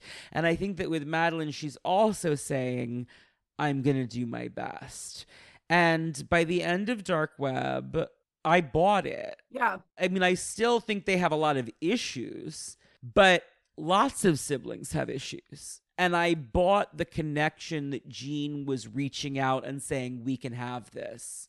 I felt it establish. And I think that writers can now write them as sisters, where Maddie is the slightly younger upstart sister, and they have tension in a way that will be really fun. And Jean, if nothing else, we have seen a very long history of Jean being able to eventually reach out to people on an empathy. Yeah, she level, takes right? her time, but she does takes get a there. minute. But like, she has been able to get over a lot of shit that people have done to her. And honestly, like, you know, she forgave Mastermind. That's a different scenario by a very long stretch, but I think Jean forgiving Mastermind and forgiving Emma. Yes, that was what I was going to lead into next. Those are two really indicative things. Is like, those are the characters who did the worst thing to Jean that's ever happened to Jean. Yeah. And she's able to forgive them. Not just Emma, who was like complicit, but she's able to forgive Mastermind, who one could argue is her rapist.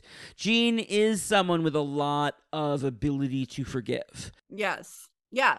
Whatever her flaws are, right? Which is like many.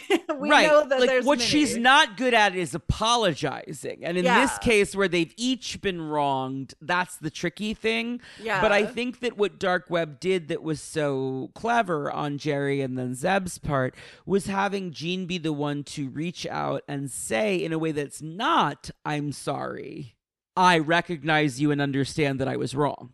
Yes. Saying your family, saying you deserve these memories, the things that she says, they're not apologies, but they are. Yeah. And they're like, look, I'll take you, you know, like I will. And she also pops Maddie in the mouth, which is like one of the most sibling moments you could have in a comic book together. Like where it's like, that's how I feel a lot of times because I feel very forgiving towards people too, but and also similarly terrible at forgiving people or at apologizing. Mm-hmm. And like the way that pans out is it's just like, yeah, but I really will forgive you for like anything. Like, see, but so like there's two kinds of people, because I think I'm very good at owning up when I've made a mistake and apologizing. I'm not great at forgiving people. Yeah. And I think that is like you're identifying a seesaw that is real. I think like those are two poles in some way like, that had never quite occurred to me before. I'm the Jean. It's almost like I know. Robin Moffat writes, "Hi Connor and Sara, greetings from Scotland. My question pertains to the relationship Maddie has with Jane, and by extension Jane has with Rachel, Hope, and even the Phoenix itself. In Marvel Comics, we often see characters take up the mantle of a previous hero or alternate universe versions of each other, but Jane in particular seems to inspire a lot of red-headed mutants. I'm curious about why this is, and specifically why these characters maintain a longevity in the 616 universe. Perhaps only Logan has more direct foils in the world of X.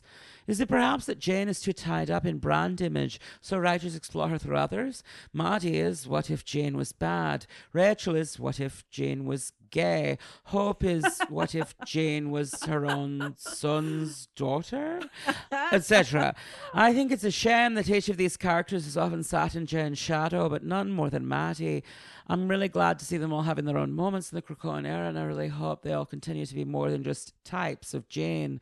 I'm really curious to hear what you both think about this, and how Maddie in particular can maintain a distinct sense of self without being pigeonholed into evil sorceress Jane. P.S. Thank you, Sara, for educating me, and no doubt many others, on the actual existence of scissoring in the lesbian community some episodes back. Kind regards, Robin Moffat, she, her." No, listen, people have argued with me, and I'm gonna say this ever since you said that, but like you're not the first lesbian to say this to me. Yeah, because you're like, sometimes it's real, not as much as you would think, but it can be real. And then it's just like, no, like I assure you it is simply fucking. Like sometimes you do that. I assure you. Listen, it's logical. It's also logical that it would be the thing that men think of first. Right. So like I get the stereotype, but it's also like, why wouldn't you? A little bit. Because like the men, you know what? We don't need to. It's a long story. This is one for the Patreon. We'll get into this in the Moondragon episode that we do one day on the Patreon. This is okay. This is fodder for the Moondragon episode for sure. Because if there's anybody who is on my you side think with Marlo this, Chandler was not scissor drunk on Moondragon? I assure you, she was. Okay, I'm fucking dying. All right, so like. Okay, so to go back. I think there's a very simple answer to this question, which is that Jean Grey keeps dying and then being dead for a long time, which is unusual in a comic book. And people want to do a Jean thing, so they make up a character who can be Jean. But it keeps not being that, right? It keeps not being Jean, because if you have them existing in a space where they're not Jean, every other character is going to look at them and be like, well, but you're not Jean. And that's going to give them a complex, and then they're going to have their own personality. Yes. Madelyne and Rachel are both Claremont telling Jean stories in a different way. Yes. And then Hope, I believe, and like I'll never know this until I don't even know who on the, like I'll have to get someone in the room and be like, talk to me, tell me the truth. But like I think Hope in Messiah Complex was originally supposed to be Jean. I think so too. And like Mike Carey was like, I can't remember. And I'm like, I believe that you can't remember because you've been really busy for the last like 50, but someone remembers. I do. Like believe. There's notes. You look into her eyes and you see the Phoenix. That's Jean. That's Jane. And she's like the reborn. She's the first mutant born after them. You're doing a Jean thing. I'm glad in the long run that Hope isn't Jean, yes, but I think that that's what that story was. In the same way that Madelyne was a character that Claremont created and said, she could be Jean if editorial lets me do it, but I'm leaving it open-ended. Yes. That's what Hope is also. Even young Jean isn't the same as Jean. Like, this is the thing. Jean is a very unique character. Much as Sinister could not replicate her, none of these other people can replicate her. She really can't be replicated. Yeah. That's what frustrates me. It's why I tease the Jarbs, because what frustrates me about some of the discourse around Jean online is that, like, oh my God, what makes Jean one of the most captivating characters in fiction is her complexity and that she's a fucking bitch sometimes. Yes. Like, just let her be messy. Like, she doesn't have to outsell all the other girlies. She's a fictional character. Let her suck sometimes. It's fine. It's way better. It's way better if you just look at somebody whose self-righteousness sometimes blinds them to the truth. Like, it's just simply a better story. It's how I am. It's how we all are. It's like Jean is the person who sometimes she's so good that sometimes she's so fully up her own ass that she cannot see the outside of it. And like, that's who we all are. Like, whenever you said something, I believe in the Jean episode where you said, well, Jean, get off the goddamn cross. Get off the cross. My mother says that. It was truly like, it was a moment that really resounded with me, because I say it to myself now too, where I'm just like, Sarah, get off the cross. Like, get off the cross. Like, it's like, not that serious. Yeah, like, you can, to an extent, we're all on that cross, right? I think that actually comes from my grandmother, Carol. I think she was just like, would you get off the cross? Don't be a martyr. And it's just like, yeah, don't be a martyr. Because like, but that's the thing, is Jean does want to get off the cross. Jean does not want to be a martyr. Like, that's like that's like her but at the same time, she's constantly being like, well, I have suffered so much for all of you. Yes. So yeah, it's tough. And that's what's cool about Jean. That's what's cool about the contradiction. Jean. Lean into it. It's okay if your fave is a messy bitch who lives for drama. My favorite characters are Betsy and Emma. They're horrible. Yes. Every person, whenever like the Phoenix thing is happening, like whenever Jean is like, they go, oh, well, we have these options, but like, it looks like we're all going to crash into the Earth's atmosphere and die. And she goes, we're fucking not going to do that. Actually, no. Fix everything. And I then, disagree. Like, Scott starts to yell at her, and she's like, like, nope, shut the fuck up. Absolutely not your story, Scott. Don't give a shit what you think. There's a wonderful side to this where you just go, and I feel the same about myself. There's a wonderful side. That's why she's a feminist icon. Wait, she was the first female superhero ever to behave that way. And she's like, I'm going to, because Claremont Storm doesn't quite crystallize into that until the 80s. A little bit later. After Dark Phoenix. Yep. That's the thing, is like, you look at this character who really does martyrize herself. Like, quite actively. She martyrs herself on the altar of like, women should be allowed to be powerful. And guess what? It's taken decades for a woman in a superhero comic to be allowed to be that powerful ever again. Yes. Chuck Marsh writes, hello, Connor and Sarah. Deepest and sincerest congratulations to you, Connor, for reaching this point in your podcast history. I'm so glad I was one of the early adopters of Cerebro, starting back in the Beast episode, and I've been able to evangelize the podcast as one where very funny, very smart people talk deeply and critically about a franchise I love. Yes. Every one of your guests, by the end of the podcast, I think is the best, smartest, funniest person I wish I was cool enough to have in my social circle. I've loved every episode. I love the more NPR episodes. I love the passion, deep character love episodes.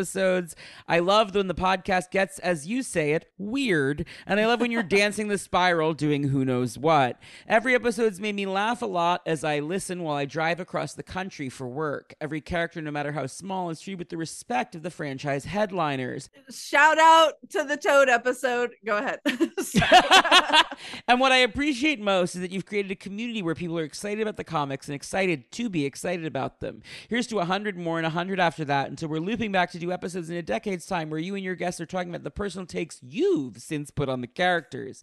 Also, to the mods who are screening this email account, I want to extend a thanks for the job you guys do to help keep the Discord a place I rush to every Wednesday to be with people excitedly reading through these pages every week or when some big news drops. Shout out to the mod team. They are truly the best in the world. Yeah. Congrats on episode 100, and here's to 200. Early in the life of the podcast, Connor, you dropped a concept picture of Maddie in or around the Outback era where Claremont was looking at taking her into the field as a human ally of the X-Men in a more Misty Knight or Colleen Wing sort of way as opposed to the woman at the monitors. I don't know the full history of this and if it was dashed editorially in favor of Inferno, but it's the heart of my question. If this doesn't get too close to talking about plots you might want to pitch one day, what do you think would be the impact of that path for Maddie if it was taken over the Goblin Queen route? Do you think she would have been able to stay a prominent part of the franchise or even possibly spin off into the wider Marvel universe? And if you feel like talking about it, what ripple effects do you think her existing as Maddie Pryor, here's my second act as a gunslinger, would have had on X plots? Thank you for your time, and once again, congratulations on 100 episodes, Chuck Marsh. So that's the concept art that Chris Arndt identified as by Silvestri, but that, as I mentioned earlier in the episode, was actually by someone else who was not an official artist for Marvel. But it is apparently something that Chris Claremont had lying around because it got put into some book, whereupon Chris Arndt thought it was a Silvestri piece. I love that concept art, and I do think that Claremont wanted to make her that. Yeah. That's the trajectory. And I think that Harris said no. And we'd have to ask both of them. But, you know, that's the vibe that I get. Yeah. In terms of how that would have affected the narrative, it's really hard to say. Oh, wow. Yeah. Without Inferno, the whole narrative of the X-Men changes so extraordinarily, right? I met her in X-Men, so it's like, I don't know what I would think of Maddie at this point. But it's like, would she have gone through the Siege Perilous? Like, that's a good question, you know? And like, what would that have looked like? Because, well, particularly if she's not a clone, because without Inferno, you don't need that retcon, right? Yeah. Or maybe that retcon does happen, but she doesn't turn evil. Like, but there's so many ways that this at that point. there's so many like. Well, originally he's Jim Jaspers. I mean, like, Claremont is changing so much on the fly every month, right?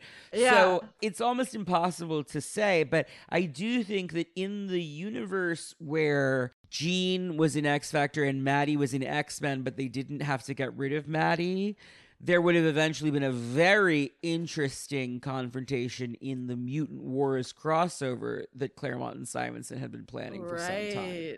Because then Jean and Maddie would finally come face to face during that. Mm-hmm. And who knows what that would have been like. I can't even imagine. It's literally unfathomable, like, but being cool like, to think what would about. happen if like Inferno didn't totally happen? And I'm just like, like, I don't know. We're in a totally different universe at that point because Inferno is, to me, the pivotal X-Men story. Yeah, it's the climax of the Claremont run to me, so it's hard to say. It's right? easier to say, like, what would happen if Dark Phoenix didn't happen than it is to say what would happen if Inferno didn't happen. Because it's like, Inferno is like... By that point, too many moving pieces are on the board, right? Yeah, you're almost like, but it's the inevitable result of the 6 choices that happened before it. Or what, you know? I know. Similar question, David Welsh writes, greetings, Connor, an official lesbian correspondent, Sara Sentry. I can't think of a better way to observe the 100th episode of this wonderful podcast, sort of a spiritual sequel to your celebration of Candy Southern. For while Jim Shooter may have fucked everything up every time he took an interest in Jean Grey, while Madelyne may be the Goblin Queen forevermore, I will always categorize her with Candy, Amanda Sefton, Lee Forrester, Stevie Hunter, depowered Carol Danvers, and all the other wonderful characters in that subset of human allies / Claremont dames. I know, as creators yourselves, you're reluctant to say what you do with a character in case you ever get the opportunity to write stories featuring them professionally, which I am manifesting. So my question is more speculative. If Jim Shooter had never stuck his nose in, if Jean had never come back, what do you think Madelyne would be up to now? Would she still be married to Cyclops? Would there have been a years-long love triangle among Cyclops, Maddie, Havoc, and Polaris? That's a love square, baby. What kind of relationship would she and Rachel have? Or would some writer subsequent to Claremont have fridged her or Mephisto'd the marriage out of existence to free up Cyclops for fresh romantic melodrama? Thanks for all the marvelous hours of listening. In addition to enjoying every new episode as it comes out, I want to tell you how much enjoyment I get out of repeat listens to my favorite episodes, and your installments together are very much on my list of repeat favorites. Best, David. Well, thank you, David. That's very kind. Thank you. I think she absolutely would have been fridged by a later writer in the 90s to make Scott single There's no again. way, right? There's no way she would have survived the 90s. There's no way she would have survived the 90s. And if she did, like 2002, she would have been done for. Like that era, no way. The Ultimates era, like she would have been fucked. Yeah. Oh my God. I think too that it's like, you know, almost like the question of, sure, like outside of any era of X-Men, could Madelyne have survived? And it's like, I just think we gained so much with the Goblin Queen that I can't lose her. It's actually a lot like what I said earlier about like, well, it's a good thing that Charisma Carpenter got pregnant and Joss Whedon lost his shit because he was going to destroy that character forever. And instead, while the storyline's fucked up, the character is salvaged. And that's kind of how I feel here. Where it's like the circumstances were bad, but it's actually, this is also how I feel about Chuck Austin's Polaris. Sure. And that's why last episode I wanted to give him an opportunity to talk about that character more. I think that wedding issue is sexist and is ridiculous. Yeah. But it's interesting to hear what he has to say about it. And understanding that his intention is to create a sympathetic arc for her. Yes. Recontextualizes it a great deal, right? Sure. And I think that even if at the time I was furious about that issue, 20 years later, I think it is the issue that made Lorna into the character I love so much now. Because it was a definitive statement about her when most writers had been really hesitant to say anything about her. And I think that that is what Maddie gets with Inferno. It's like, is this an upsetting character assassination storyline? Yes. Does it also make this character iconic? Yes. Because we already have Candy, right? It's like we would love Candy regardless, but that's the thing is like she never took a demon turn or anything. Right. Like we've had Candy, we've had Charlotte Jones, we've had these women who just stayed good. Woman, you know? Like, right. Yeah. And then we have Madelyne, who's just like, why is my narrative in service of this other thing? And like, that's what's great about it. She refuses. Like the thing that's different between Madelyne and Candy is that Candy asserts herself, but still sublimates herself to Warren's narrative in the end. Yeah. And Madelyne refuses to ever sublimate herself to Scott's narrative or to Jean's. Yeah. Or to Alex's. I mean, like, that's the thing, is like, it's always her story. Yeah. She won't even let Ben Reilly dictate the terms of the crossover story they're in, even though he's a more famous character than she is. She's like, no, this is my show. Nope, we're in dark web now, baby. This is all the Madelyne show. Keyword dark, secondary word web. You think you're important? I'm important. Yes. In this scenario. And that's scenario. the thing is like, as much as like we talk, I think this whole episode maybe like you see that we have our issues with Inferno, but the whole time it's like this is where she becomes this like she is creature that like, much as I may be like that's not what happened with those retcons, like I would never throw out Inferno. It's one of the best things I've ever read in my entire life. So good. And then everything that Madelyne becomes there, it's like that's when all of her dialogue just takes off, becomes Shakespearean, operatic, crazy shit. Yeah. And like we need that character specifically, just the same as we do need a Candy Southern. We don't need 5 or 6 Candy Southerns. We need a Candy Southern. We need Candy back, and we need Maddie back. Yes. Like, and now we have Maddie back. Like, that's the thing, is like they become different functionally. Yeah. And that's really cool. Yeah. And like we miss her too. I miss old school Maddie. Of I do. Of course. And I would like a Maddie who is grappling with the Goblin Queen the way Ilyana grapples with the Dark Child. I think that's very doable. But I think that at the end of the day, you can't go backward. I love a woman who has been changed by the world, because pain really does change us, right? And horror changes us. The way that life pans out changes us. I love the idea of her curbing back into like a healer mode, but that's kind of like the growth cycle. But I would never trade. And I think always a healer to some extent in the way that the Phoenix heals, like in a way that kind of burns away rot but isn't comforting, you know? Yes. Because that's hard to navigate. And that's like why she goes so awry in a lot of ways. So yeah, I don't know. It's because she tries too much to painkill, to be anodyne. Yeah. And it doesn't work out for her ever. Yeah, there's a greater complexity. That's the thing with everything is you have this life where everybody tries to make things be really simple, but every single scenario that you interact with in your life is going to be more complicated than you want it to be. And I think that Madelyne is such a testament to that. And so it's like, yes, David, we're with you. Like, we miss her, but we know, like, this is how it had to This is how it had to be and how it has to be. Yeah. Zach Armour writes, hello, Connor and distinguished guest. Why is Maddie called the Goblin Queen? She sold her soul to a demon, worked with that demon, led an army of demons, but sure, let's make it sound like goblins are her thing. Is it just because Goblin Queen sounds way cooler than Demon Queen, or is it possible that in his infinite wisdom, Chris Claremont knew that about 30 years later, going goblin mode would enter the public's vernacular, and this was the slowest of his slow burn reveals? P.S. Love the show. Thank you for doing it. Congrats on 100 episodes. Sincerely, Zach Armour. You have the power of the babe. What babe? The babe with we alluded to this earlier, but there are two reasons why she's the Goblin Queen and not the Demon Queen. One is Labyrinth, which we can't possibly emphasize how big that movie was. Yes. In which David Bowie, if you're not familiar, plays the Goblin King, Prince. I don't even fucking remember. The Goblin King. The Goblin King. So there's that. Also, it's a nod to the comics code. Yes. Son of Satan was so difficult at times to get published. Like, they just don't want to. There's a reason it's limbo and not hell. Yep. Because if you say hell, then the censors get involved. So I think this is similarly that. Like, the event of the Inferno is referred to in character by most characters as the Goblin Knight. So there's that also. I think that the other big thing that Holly Raymond once identified is, like, there is no way that Claremont is not a big fan of Goblin Market by Christina Rossetti. Good point. Yeah, no shit. Yeah. Celine Gallio writes. I love when the C count writes in. My darling Sara and Connor, much has happened since I last wrote to you. My star pupil, Madelyne Pryor, has ascended to the throne of Limbo.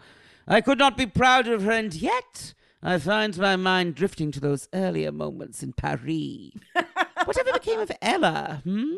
I suppose I ought to look into that. Ella's the French maid, for people listening who have not read X-Men. Uh-huh. At any rate, one question I often ponder is her branding. I must confess I never quite understood the goblin theming, although I do miss dearly the earlier gown with the, as I believe Tabitha told me the youth say, underboob. I'm curious as to your opinions on the matter. Perhaps it's time for a change from the goblins. Yours since time immemorial, Celine! Celine, you killed Emma, and you know it. Thank you for writing in, my queen. Yeah.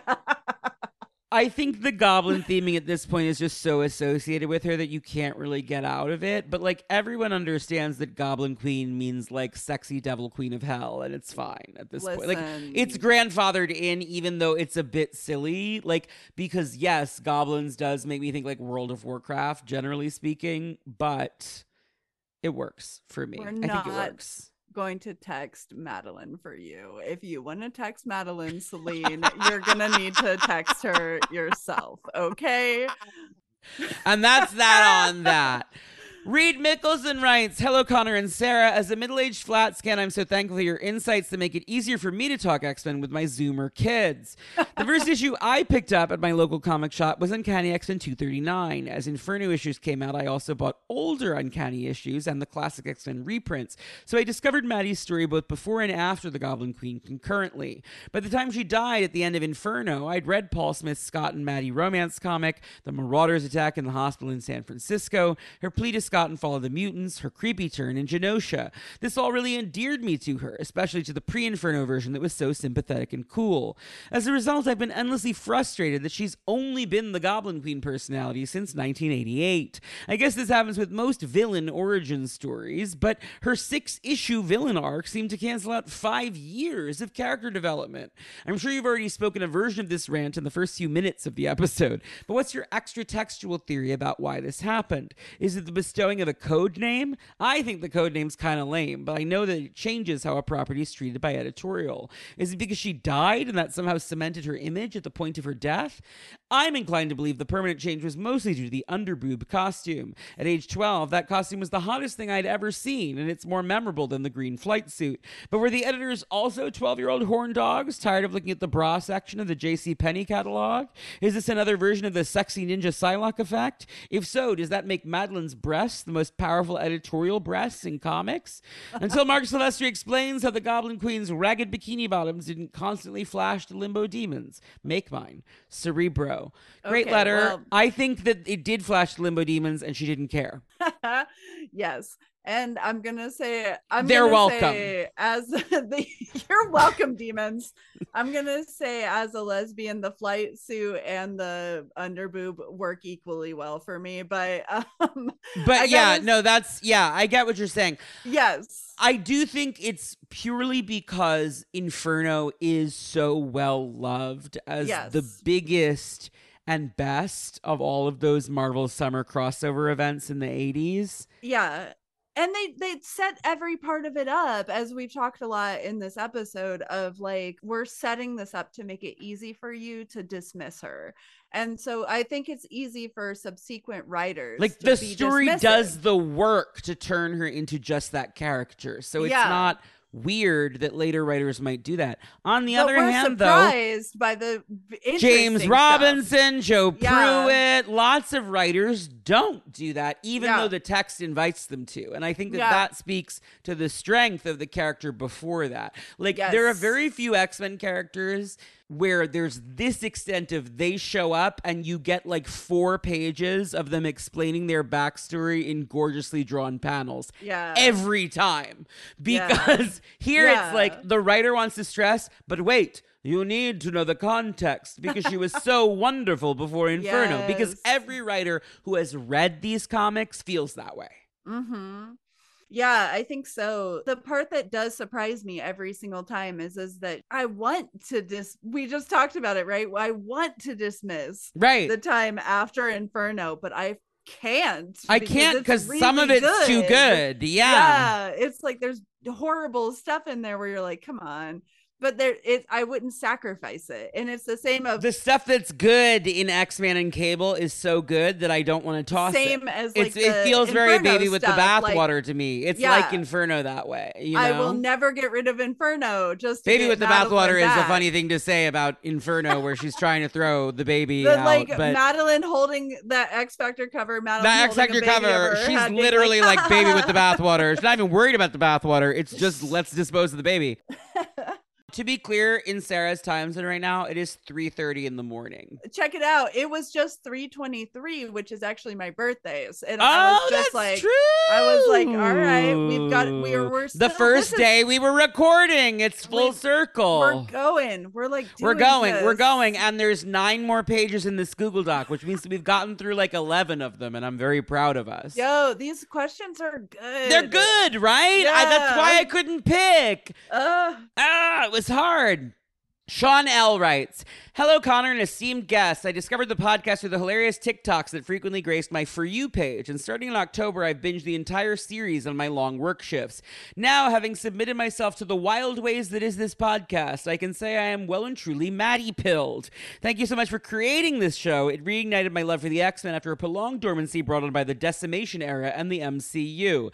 Tell us about it, brother. Yeah, no kidding, right? Like... It helped affirm that I wasn't crazy for feeling kinship with these wonderful, disastrous misfits, and also opened my eyes to how diverse and beautiful our X family is. Hearing all your guests talk about their own ways they attach themselves to the X-Men has truly helped me to grow and care for other minority and marginalized groups. The fact that we can all see ourselves in this motley crew makes me truly appreciate how X fans are just as varied and unique as our beloved mutants. I hope that someday, to me, my X-Men is a rallying cry for all peoples considered other, a sort of positive dog whistle, if you will. On to the question. Do you think Maddie's nature as a clone would have been treated with more empathy had it been revealed later? About a decade prior to Dolly the sheep, I have to imagine that questions about the personhood and identity of clones were pretty hypothetical, and that the view of clones as essentially organic robots based off the original was more common.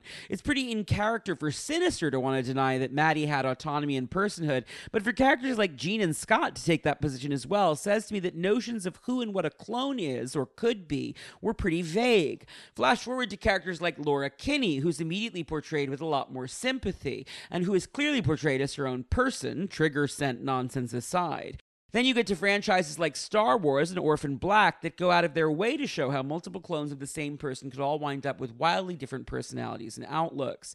Thanks again for creating this incredible podcast, which I hope history will vindicate as a watershed moment in the X-Men fandom. Until Marvel does an afterglow shot of Jean, Logan, and Scott in the same bed, make mine Cerebro. From your lips to God's ears. I can already imagine it. And it's drawn by Russell Dodderman. And it's gorgeous. Yes. And Logan's so little, but so hot. Oh, I love how short Russell makes Karen, it. right? Karen Charm, who did the Husk. Yes. I like that, like Jean and Scott kissing Wolverine on either cheek. Oh, I know. It's so good. Oh, my God. Well, listen to the Husk episode. I love that episode. And Karen Charm will be back for season 4. We've got some stuff scheduled. That's exciting. I think this is a great question. Like, I don't have further thoughts on this because I think you're just right. By the time I'm reading this story, Dolly the sheep exists, I think, right? Because like that happens when we're kids. Yes. Dolly the sheep. What year was that? For the Gen Z kids, if you're listening, 1996 was when Dolly the sheep was born. The year of X-Men. The year of X-Men. She was basically like, she was the first mammal to be successfully cloned from another mammal. Right. And it was a huge, like, everyone freaked out because it was like, sci-fi is happening. And then like, we're not really any further on cloning technology now than we were then. But and the same questions apply today as they did then. I just Googled to see what year that was, and people also ask, where is Dolly the cloned sheep now? And I'm like, babes, it's been 20 years. How long do you think sheep live? And also, like, can you care about sheep that like are brutalized by the meat industry? Like, okay, you know okay, Listen. animal active. This is not a PETA podcast, Sarah Sentry. Listen, I am not. I don't eat lamb. PETA. Don't make it my problem. I think they're too cute, so I don't do it. But this is the thing: is like when you're talking about like activism of any kind, if you're talking about personhood and who belongs into. No, I'm just fucking with you because I knew it would make you laugh. It does. So the answer, Google answers, Dolly is at the National Museum of Scotland. Dolly captured the public imagination and was donated to National Museum Scotland by the Roslin Institute. She's been on display at the National Museum of Scotland since 2003 and is popular with visitors of all ages. And I'm like, really? Because I would be disturbed by a taxidermied sheep as a child. I don't like taxidermy generally, though. It freaks me out. Listen, what are museums if not places to keep to be freaked out? Yeah, no, you're not wrong. Anyway, I think this is a great point. I do think that in the late 80s, when Madelyne is revealed to be a clone, it's very much a statement that she's not real, quote unquote, and that our understanding by the late 90s of clones as essentially children of their parents is a very different mentality from the sci-fi idea of clones in the 80s. Yeah. So, yeah, definitely. I mean, like, you look at Laura Kinney, who is treated unequivocally as Wolverine's daughter. Yeah. From the moment she's introduced. Yeah. And it's just a very different context. But in the real world, we deal with this stuff all of the time when you're dealing with animal rights activism, or if you're dealing with like any like people activism, like what constitutes human, what humanity constitutes autonomy. Like these are ongoing questions that I think that we continue to struggle with. So the fact that the X-Men struggle with it in the 80s, I kind of can understand. It's cool. Yeah. Because like, we're in 2023 and people we're are still not personhood sure what that means. Right. Shit. Yeah, so, exactly. And it's like, yeah, of course, like if you ask us, like, is Madelyne a human? There's no point in this podcast where you would not believe that we believe that right. Madelyne but there are people who've argued personhood. with me about it. I've had jobs come at my neck. So, like, there's certainly people who disagree. Yes. And we have to struggle against that forever, right? And like that's kind of it's just kind of an ongoing thing, I guess. And you know what? R.I.P. Dolly, right? R.I.P. Dolly the Sheep. Honestly, glad she's on display. That's kind of chic. Love that for her. Honestly, yeah. If they wanted to display my body and have visitors of all ages be fascinated because I'm very popular with them, I would be like, you know what? Go off. Love that for me. I'm starting to wonder what I'm dead. What do I care? What's our evil clones? Like didn't we just decide that we're each other's evil clones? Yes, I think I'm your evil clone was what we established. Christian Smith writes, wow, 100 episodes. Who would have thought that gay little X-Men podcast I found because Jay from Explain the X-Men was on it would blossom into, well, all of this. Me, for the record, I thought it. Connor thought that, actually. No, that was Christian. And I'm saying thank you, Christian, for saying that. Thank you, Christian. That was good of you to think from the beginning. So first of all, huge congrats and well done. Can't wait to hear how long you and Sara talk about Madelyne, who did nothing wrong. Yeah. I think at this point, this episode may be like 20 hours, which would be very funny. 20. I don't know. We're gonna see. I don't know, and I'm not a math gay, so I might be like estimating wrong. But we just hit the 6-hour mark in this session. We are absolutely killing it. We're killing it. We're killing it hard.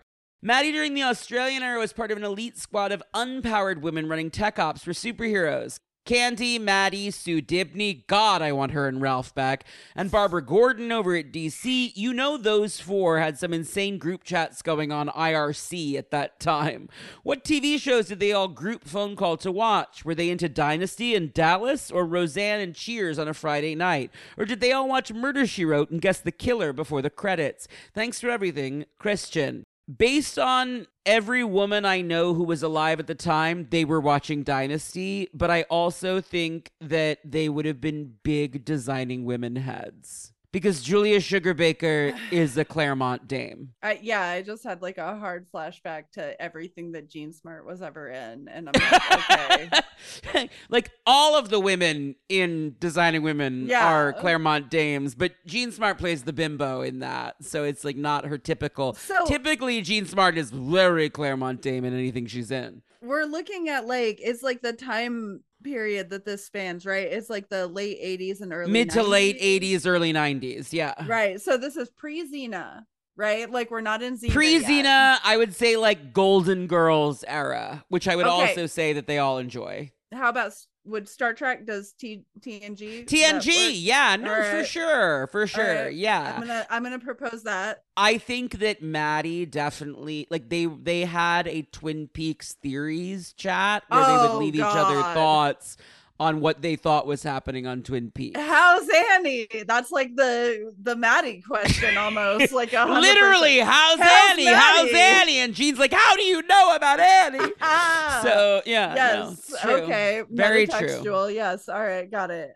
Trevor Gardemal writes, Dear Connor and Sara, congrats on 100 episodes. I have a question about Maddie's style. So, and I say this as someone who's yet to read Inferno in my Claremont read-through, I assume that her classic outfit is the result of ripping a dress? I'm not really sure where she got the fabric for the cape and the loincloth or the rings attached to it, but it's pretty clearly battle-worn or whatever. Why did she keep wearing it after that? Do you think she's been wearing the same ratty dress for 40 years, just like her sister? LOL. Or does she Nice. Okay. Or does she have a closet of dresses distressed in the exact same manner? I noticed that in Hellions, her outfit appeared a bit more intentional with visible stitching and an accent color in the cape. Who the fuck made that?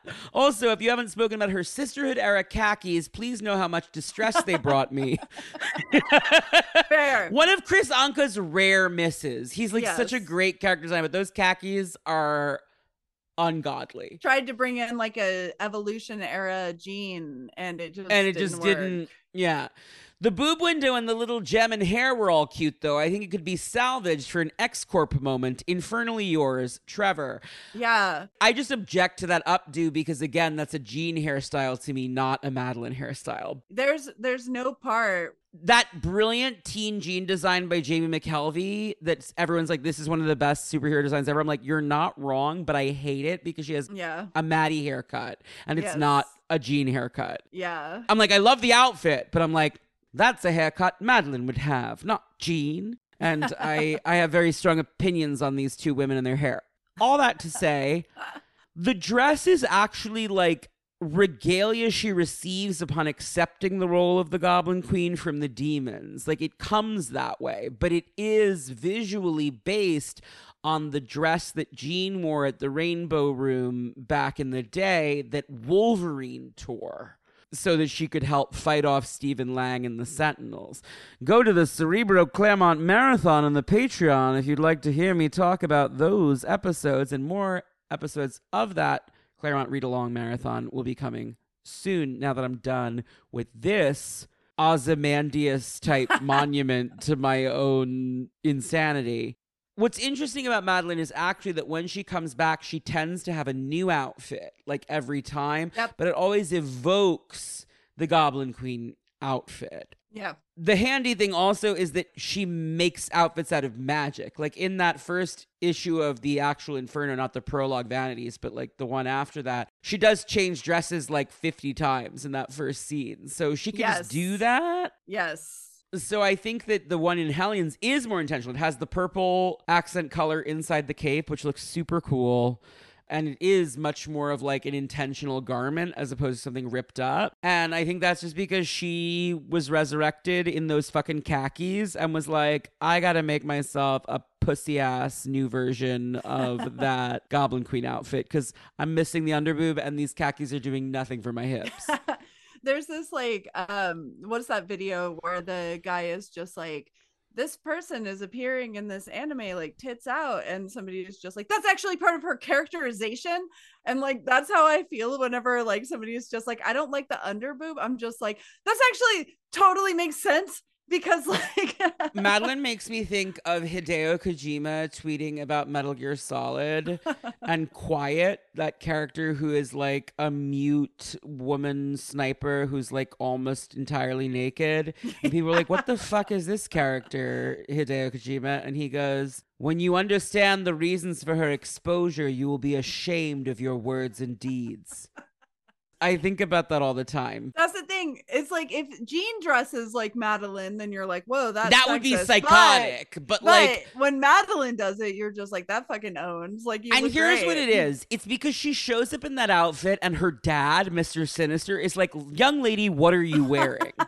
And she's like, I wear what I want. And she's like, I wear what I want, Dad. Fuck you. And that's the thing about it that makes it feel really cool and fun. Yeah, and then Havoc showing up in it too. Right.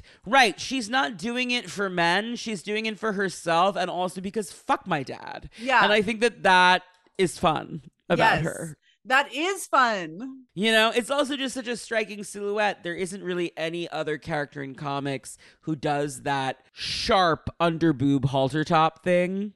It's like, what else are you gonna do? Like after it's the iconic thing at this happens, point. like, it's just such a good design. It's like Power Girl, where people try to like design out. They're this, like, always trying to design out the boob window, and it always comes back because guess what? Without the boob window, we're just looking at some blonde chick. Power Girl has a boob window, and it looks cool. Just go with it. It's so funny whenever like, or it's like whenever they put pants on Wonder Woman, and you're like, Wonder Woman doesn't wear pants. Get over it. Just like get over it.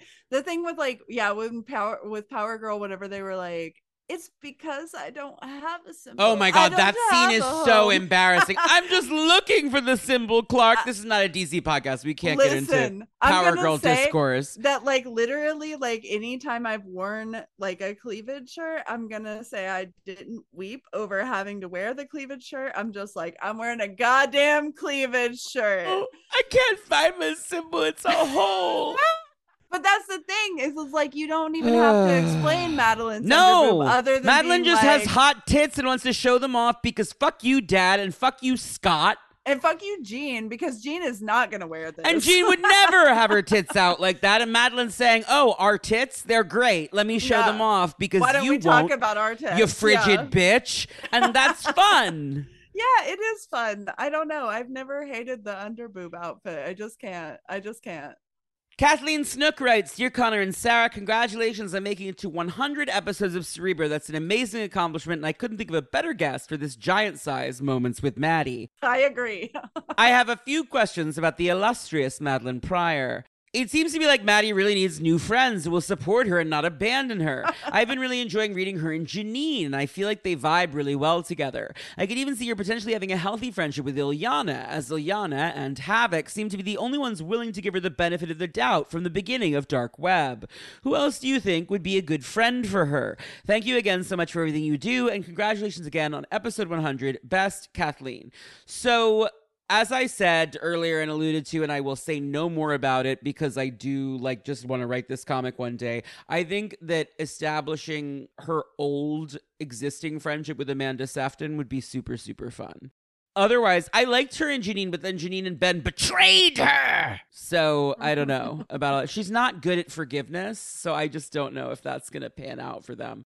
I think she and Patsy Walker would be really fun. Of course, because Patsy and everybody. But also I had this concept at one point where I was like, what if I got to write an Infinity comic about Maddie Pryor being set up on a blind date with Damon Hellstrom? I thought that would be really funny. And then I was like, she would have the worst time and then meet Patsy and then they would become best friends. I am dying because you are correct. And right? Patsy is the old timer where everything that happens to her that is absolutely horrific, she's like, well, it's cool, dudes. Dusting myself I'll off. Come back later. I'll figure it out. I love Patsy Walker. I actually can't do that because I'm gonna take a self-healing break, but I'll be right back. Patsy Walker is Hellcat for X-Men fans listening who don't know who the fuck I'm talking about. She's fun. Google her. There's a new book. Chris Cantwell's doing a miniseries. And his Hellcat Annual with Hetty was super fun. Yes. I can't help but ship Patsy and Hetty is the problem that I have sometimes with Patsy and Hetty comics. Patsy's fucking queer, okay? There's and Hetty is obsessed with her. Yeah, there's no getting away from that. Dating to the Defenders, we've got the Valkyrie Hellcat. There's just no Valkyrie and Hellcat. It's the vibes are there. Anyway, I'm gonna say I want to see, because there's no character on the face of the planet that I do not want to see interacting with Janet Van Dyne. That I want to see Madelyne interacting with Janet Van Dyne. Well, particularly given that Janet Van Dyne, in a timeline only Alex can remember, was the mother of Alex's child, which is also true of Madelyne because she was the mother of Alex's child in the Mutant X timeline that she can't remember. So, the Riverdale moment of Veronica Lodge seeing the two Reggies together and being like, listen, we could have a pretty sweet thing going on here, I think is such a Janet move, right? Janet would be like, that's fun. So I like that. There's and regardless of the fact that probably nobody is going to go for that, I think that Janet would. And so Janet is the best because Janet makes the worst romantic decisions on purpose.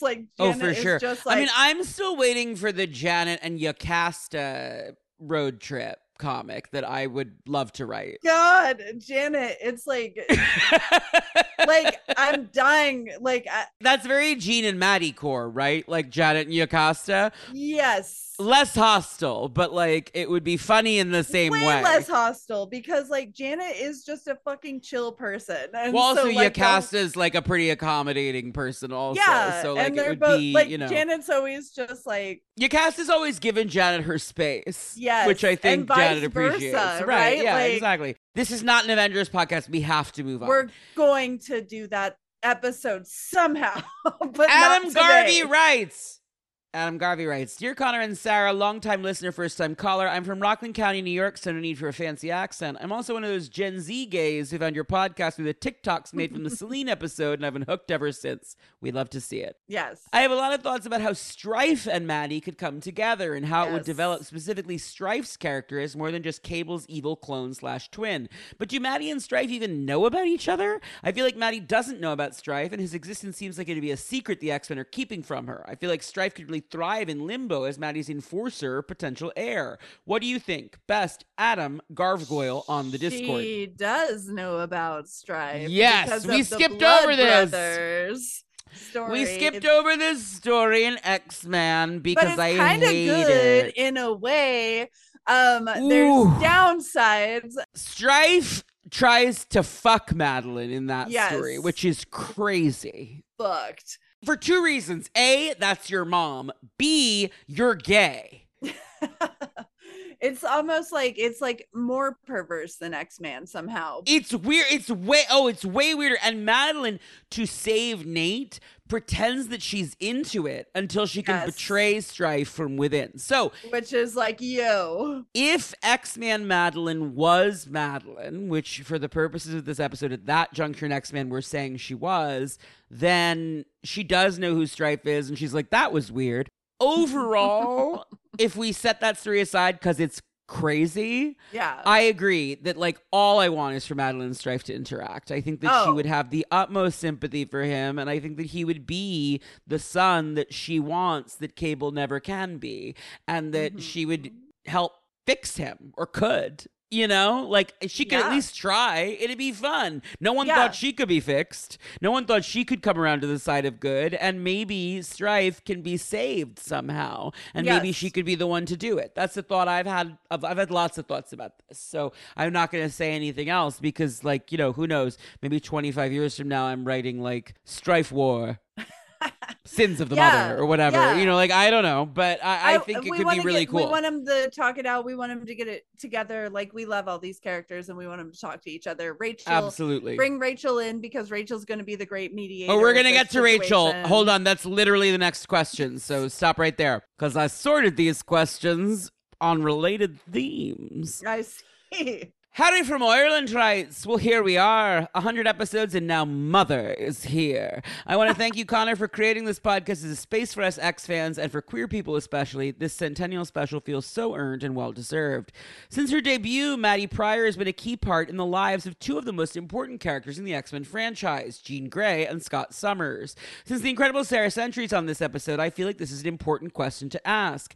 How does Rachel feel about our girl, Maddie? Coming from an alternate timeline where your mom never died, so her clone never appeared, must really cause a lot of psychic damage. Now, since they met pre-clone reveal, how do you think Rachel feels about Maddie these days? Obviously, given her bond with Cable, there has to be some conflicting feeling on her part. To end my letter, I want to thank you, Connor. I've never had a favorite X-Men character until you talking about Maddie so much on the podcast made me read all her classic stories, minus X-Man. Fair. Finding her and learning about her and discussing her has made my comics journey truly memorable, and I thank you for that. Giving you all the best. Sara, I love your work too, and it's always a joy hearing you on this show. Take care. Harry from Ireland, Maddie Pryor's defense leader on Twitter. Best wishes. That's so sweet. Nice. Thank you. Yes, very sweet. And Harry writes in a lot, so thank you, Harry, for writing in so much. Thank you. Rachel would love Maddie. Like, yes, I don't know. I think they probably get along now. Rachel famously was a brat about Maddie existing, but never like took it out on Maddie to her face. Yes. And then in Inferno, as we mentioned, Rachel flies up and is like, Mom? And Maddie's like, no, bitch, and zaps her out of the sky. But that's the only real interaction they've had. Yes. More weird stuff for the Summers to sort out. But particularly what I would like to, like, what we don't know yet, and this is something that I think might be revealed over the course of Betsy Braddock Captain Britain as we explore the Ascani plot more, is like, does Rachel remember being Mother Ascani? Yes. We don't know that yet. And if she does, then you'd think she'd be very sympathetic to Madelyne's dilemma, given that she created Strife.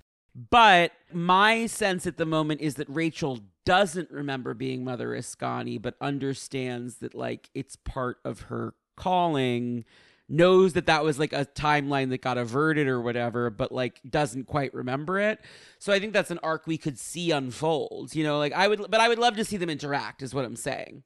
Rachel's unending sympathy for others, I think, would make her be able to access. Rachel's an extraordinarily compassionate person, unless you're Celine, and like Celine deserves it. So, not the underdog. It's like Rachel loves the underdog, and Rachel loves the misunderstood person, and like that's what she lives for. So she would, the way that we love Maddie, Rachel loves Maddie. Like, trust me. Yeah, I think that Rachel, as someone who feels like she isn't Scott and Jean's real child in this timeline, would understand how Maddie feels as a person who's not real, quote unquote, you know? Yes. No, I would love to see them interact, because everything you just said, it's like Rachel will love Maddie for sure. Like personality types, they'll click. Stephen Adewell writes, hello, Connor and Sara Century. First of all, just wanted to say congratulations for hitting episode 100. It's an enormous accomplishment, and I can't think of a better way to celebrate than this week's episode. On to my questions. 1, as I think Connor's mentioned before, there are a lot of parallels between Madelyne Pryor and the Greek Medea, at least as literary or dramatic archetypes go. What I find interesting about Madelyne is that hers is a case where the sacrificed child gets to survive and say what they think of the mother's treatment, rather than being silenced by the narrative. Do you think Cable's relationship with Madelyne will change now that she has the memories of having raised him after Inferno? Should it?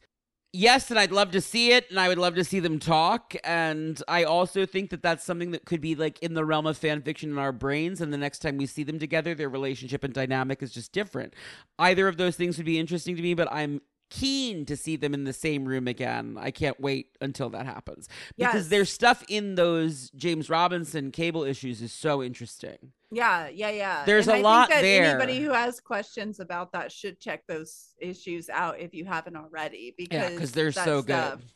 It's like they really are hashing things out, even though it's like he's not regarding, like, it's like weird Madelyne, ghost Madelyne, or whatever. Right. But we are seeing a lot. But they're still having the feels. conversations that he feels the need to have, you know? Yeah. I would love to see them talk now. Yeah. 2, so this is something that came up in Dark Web. I had a slightly different reaction to the horror comedy deaths of bystanders in that event than I did with Inferno, because these days I work in Midtown Manhattan and had a harder time dissociating myself from the nameless crowds of people being menaced by demonic infrastructure than I did with the slightly more touristy deaths in Inferno. What is it with Madelyne that, even though her beefs tend to be very personal and directed at a small handful of people who've done her wrong, so often involve high levels of collateral damage, including people who might be me if I lived on Earth 616? And should Madelyne maybe make an effort to make amends with the people of New York as opposed to just Scott, Jean, Cable, etc.? Congratulations again, Stephen Adewell. First thing I have to say is it is canon that the events of Inferno are rewound by her failure to complete that spell. So everybody was fine. Yes, and I will also note that if you felt like during Inferno that you were not necessarily connecting in the same way, you should listen, or you should check out the Power Pack issues, because there it is, very real. The Annie Nocenti Daredevil issues for Inferno also are like office people getting fucked up. And then just Power Pack is like Louise Simonson going off. And she goes hard on those issues.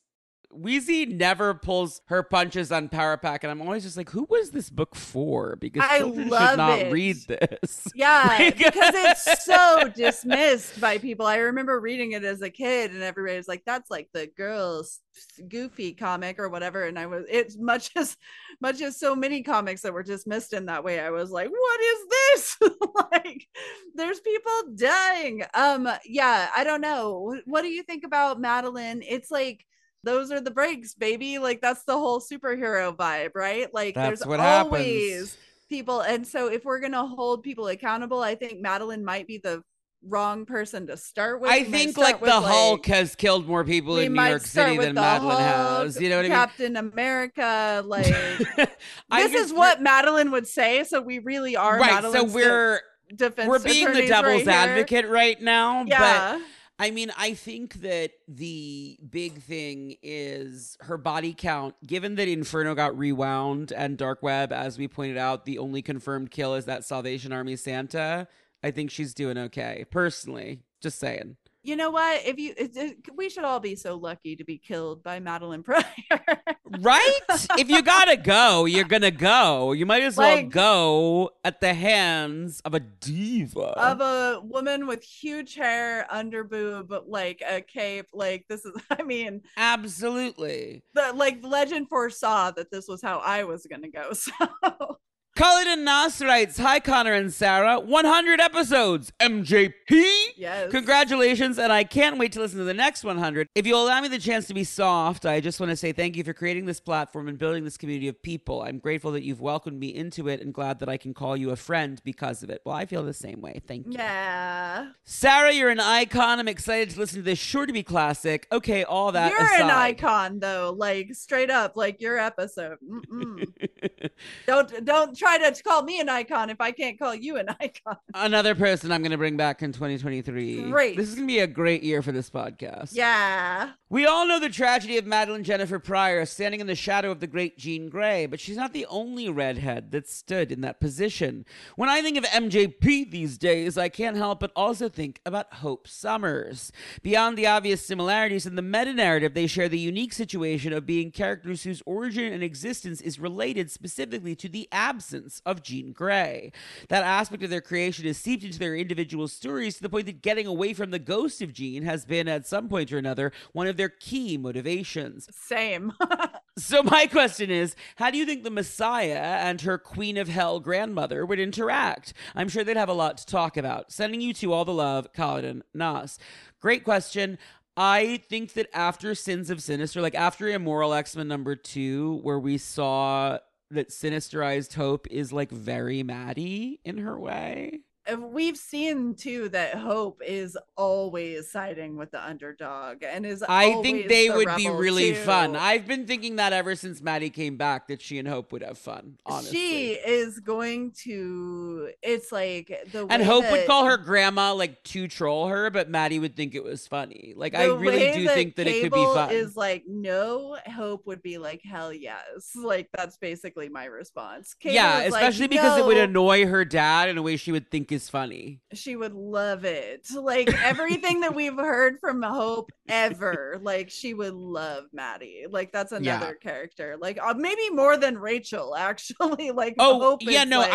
I think Rachel's always going to, I think that the Celine vibe that Maddie sometimes has, like, I think Rachel could never, like, they could never be like super close, Rachel and Maddie. But I think that Maddie and Hope could be like tight in a way that would be really funny. Yes. And Exodus would love everyone. Maddie. Come on. Oh my God. Just the group. Let's get them in. Let's get the buys all together. Jameson Jadziniak writes, Dear Connor and honorable and/or esteemed guest, longtime listener in that I've listened to most of the episodes in a short span of time. As of writing, I'm on the Boom Boom episode, but first time writer. Good episode. As someone who never thought I would enjoy any podcast, I'm so happy my friend recommended this one to me. I've absolutely loved it through and through. Your dedication and that of your guests, along with the insights into both fun and darker topics, is always a wonderful and fascinating listen. Thank you for continuing to do this. Please don't stop. I don't intend to, but if you don't subscribe on the Patreon, go subscribe on the fucking Patreon. I do. I know. I'm just saying. I'm like, you know. No, like I do. Like as in like a. No, I know. But we're like. Thumbs up. We're like about to give them like a lot of hours of free content. 19 so hours yeah, I don't free even. content. At this point, I don't even know. So like, please, patreon.com/Cerebrocast. Mama's gotta eat. Anyway, this is less of a question and perhaps more of a challenge, particularly for Connor.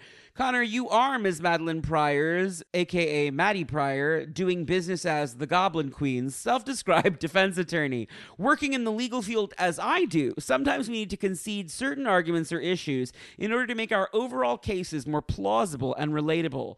To that end, can you and your guests name 3 things you don't like about Ms. Pryor? Not bad storylines or her going crazy, because because who wouldn't have an existential clone crisis? But things she's done that you disagree with, clothing choices, actions, etc. Other than the thing you mentioned in the Threnody episode, which, no, I haven't listened to that yet at the time of writing this, but I have my sources. Thank you, and warmest regards, Jameson Jadziniak. Well, Madelyne is what we would call an imperfect witness, right? Like she's somebody who has a lot of holes in her story and her narrative.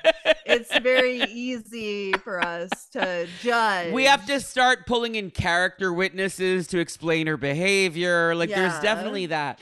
If I had to name 3 off the top of my head, first, those khakis, criminal. We've already addressed them, but like, bin them, khakis, sweetie. no, but underboob has made a comeback. So, like, keep the underboob. Khakis, sure, no. Just the khakis, no. I don't like that she always blames Jean so profoundly. And like, she does blame Scott, but it should really be much more about Scott. And she tends to project it onto Jean, which I interpret as both an internalized sexism thing, but also a deep resentment of the real us, right? Like the real girl. I'm hopeful that as things move forward, she can recognize Jean as different from her in a way that's okay, and that they can move past that, because I much prefer when she's beating up on twisted, sick, disgusting men. That's what I want to see Madelyne Pryor do. That's where we're at, yeah. And for a third thing, man, I don't know. I really like just about everything about this character.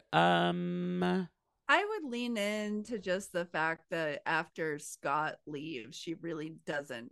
She makes like a general statement, like she talks a little bit about how she misses him. But if I were going to be like her actual defense attorney, I would be like, she's not trying to really like contact him. You could have tried harder. Madelyne's not really trying to track him down by any stretch, right? Like, she wants her baby back, but she doesn't necessarily want Scott back. Well, but I wouldn't want him back either. So who could blame her? He's like an ain't shit dude at that point, right? Right. So I gotta say, the new Scythe, I get that like giving a character an iconic weapon is always good for the character, but to me, it's a little anime for me. Speaking as somebody who has literally a full back tattoo of the character from the Gene Roland movie Fascination from 1979, where she is wielding a scythe, I gotta say, it only works a couple of times in pop culture. We can't do it too many times. Scythes are not actually great weapons. I don't want to emphasize the scythe of sorrows. I think it's a little over the top in a way that, and she doesn't need it. But it was cool for dark web. It works for vampire lesbians in the 70s. It doesn't need to work today. Harry Hamzat writes, "Dear Connor and esteemed guest, good whatever time you're reading this, Connor and guest. As you already know, love the podcast, love what you do. What Ice Spice song do you think is Madelyne Pryor's favorite? I personally think it's Euphoric."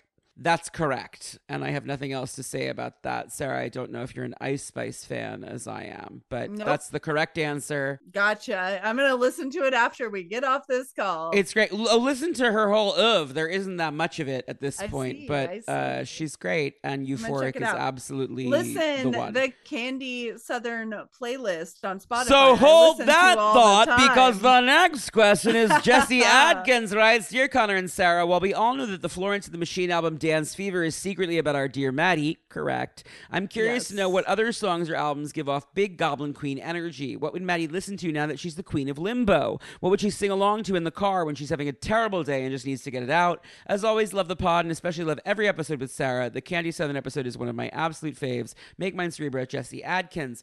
Well, guess what? Much like with the Candy episode, my Madelyne Pryor playlist is now public on Spotify and is linked in the comments on this episode's thread on Twitter. It features a number of artists that I love, but I would say that the things that really ground me in like a Maddie headspace when I am thinking about her and like making a playlist.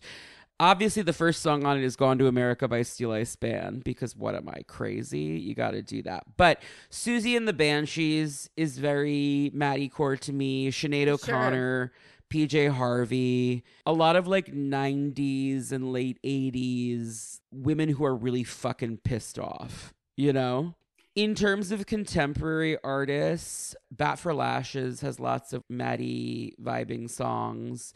The song Mary Magdalene by FKA Twigs is like deeply Maddie-core to me because Madelyne, the name, if you're not familiar with its etymology, is from Magdalene. So there's that too, right? Yes. My favorite like weird deep cut, it's not like actually a weird deep cut because it was a popular song, but like the thing that I'm proudest where I was like, this is about Maddie Pryor is Alaska by Maggie Rogers. I don't think I know this one. Oh, it's great, but like it's lyrically perfect for her breakup with Scott and also is called Alaska. So I felt really good about that.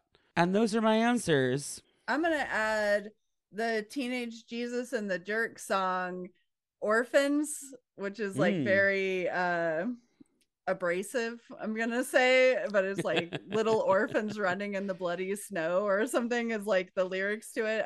It's Lydia Lunch, it's very Madelyne, I think. And then I was going to add the song Anyone Who Had a Heart, oh, which love is that. Yeah, a Dionne Warwick album, and Dionne Warwick I am obsessed with. I love Dionne Warwick. I'm gonna say the Cilla Black version of Anyone Who Had a Heart. Oh, that's good. That's good. Really, really fucking good for Maddie. Yeah. Those were both like ones that just came up off the top of my head. I'm sure that there's a lot of really good answers to this. I'm looking forward to listening to the playlist that you pull together for sure. Sam Gladstone writes, happy 100 to you in the pod. And naturally, you chose Maddie as the topic because it makes absolute sense. Welcome back, Sarah Century. A true delight to hear you back for such a momentous occasion. I'm sure you've been talking for 5 hours, so question time. This session alone, we've been talking for almost 7. So, yes. Anyway. If, and that's a giant if, the Maddie and Jean of it all did get adapted into the MCU, this is not about who you'd cast, but how you'd cast. Would you prefer to hire the same actress and do a little Lindsay Lohan Parent Trap? Or would it continue the mystery of Maddie easier for those who haven't read comics to hire 2 actresses who look eerily similar, like Samara Weaving and Emma Mackey? This is not an endorsement for those 2 actresses who are very talented, but more of an example of 2 ladies who have eerily similar looks. Do we rest it on, boy, Scott does have a type, or Scott's new girlfriend looks exactly like his old one and no one says shit? Regardless of the answer, I know it'll be a great episode. Keep it up. You are all doing great. Sam Gladstone, aka Reese Indigo. I think it has to be the same actress because then it's a reference back to Vertigo when Kim Novak plays those 2 characters. Like bring back Kim Novak to play this role. You know what? I just had like a really severe moment of being like, I should have mentioned this, but the Lena Levick song, Bird Song, I think would be a great Madelyne. Look it up, song. people. Right, now but yeah, no, so like in my dreams, if we were doing it like this year, Jessica Chastain would play Jean and Maddie and it would slay. But she'll probably be too old by the time the MCU is casting Jean. She's probably too old now, frankly. The MCU always casts like 20-year-olds. So like, I don't know. It's like, I love you 20-year-olds and all that. But like I'm old. So I don't, yeah. And even as a kid, I looked as the X-Men as being like older than me, right? Yes. Like when you're like, if you the 05 absolutely should be 40 in any movie, and I just don't know if they're gonna do that, unfortunately. So and that's we'll what, like, you know what? It's like one of my things where you're just like, I wish that not only was Mystique older, but I kind of wish that like Destiny had stayed a lot older, and like there's like a few like. I don't mind Destiny being younger again because in my head she's now like Rachel Weisz. Like, I think she's still like 50. Yeah. She's just like not ancient, you know? Which, like, it was still hot when they were ancient, but like, I don't know. I know, but like, I do get if you were resurrecting me and you resurrected me 150 instead of 50, I'd be annoyed. Like, look, you're 80, but so we have a good like 5 years left. Right. So like, it just logically, it does make sense to bring her back, like, you know, maybe 40 years old, right? Yeah. If somebody resurrects me whenever I'm just resurrect me at 75 and I'm good. Love that for you. I would prefer to be in fighting shape. Jeremy Lawrence writes, hi, Connor and Sarah. First things first, congratulations on 100 episodes. This podcast really reinvigorated my love for the X-Men, Marvel, and comics in general. So much so that it encouraged me to throw myself into working on a comic book-themed web series with some friends, and also to try my hand at writing comics myself. Don't worry, there won't be any pitches in this email. Well, thank you. My question is, how many times do you think Maddie has pegged the Summers brothers? In the hundreds? And how jealous do you think she got when she found out Jean gets to watch Logan absolutely rail Scott on the moon? I have no comment beyond yes and very. For sure. 1 million. Thanks again for all your hard work creating a thoughtful and inclusive space where even oblivious flat scans like myself feel welcome. Ooh, love that. Love that this is a flat scan question. Okay, fun. Like, love to expand mine. Was that an oblivious one? Because that feels like it wasn't oblivious. Make mine Cerebro until the heat death of the universe or until you decide to stop making new episodes, whichever comes first. Jeremy.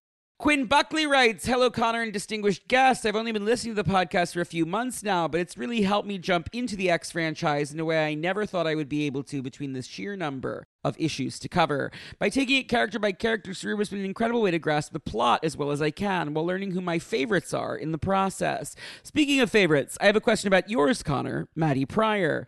Before Maddie was the second coolest thing Chris Claremont could think of, a demon sorceress, she was the first coolest thing he could think of, a lady pilot.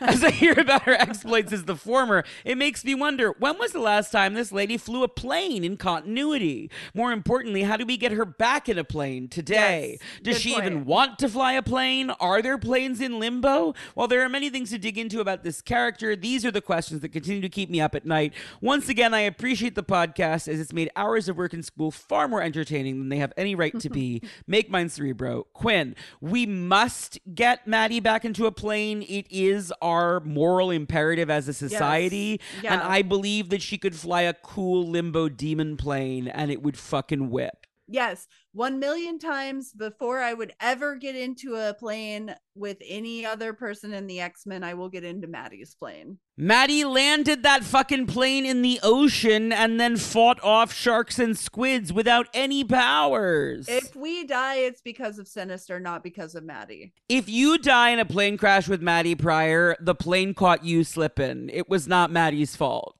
Yeah, Maddie did what she could. Bottom line.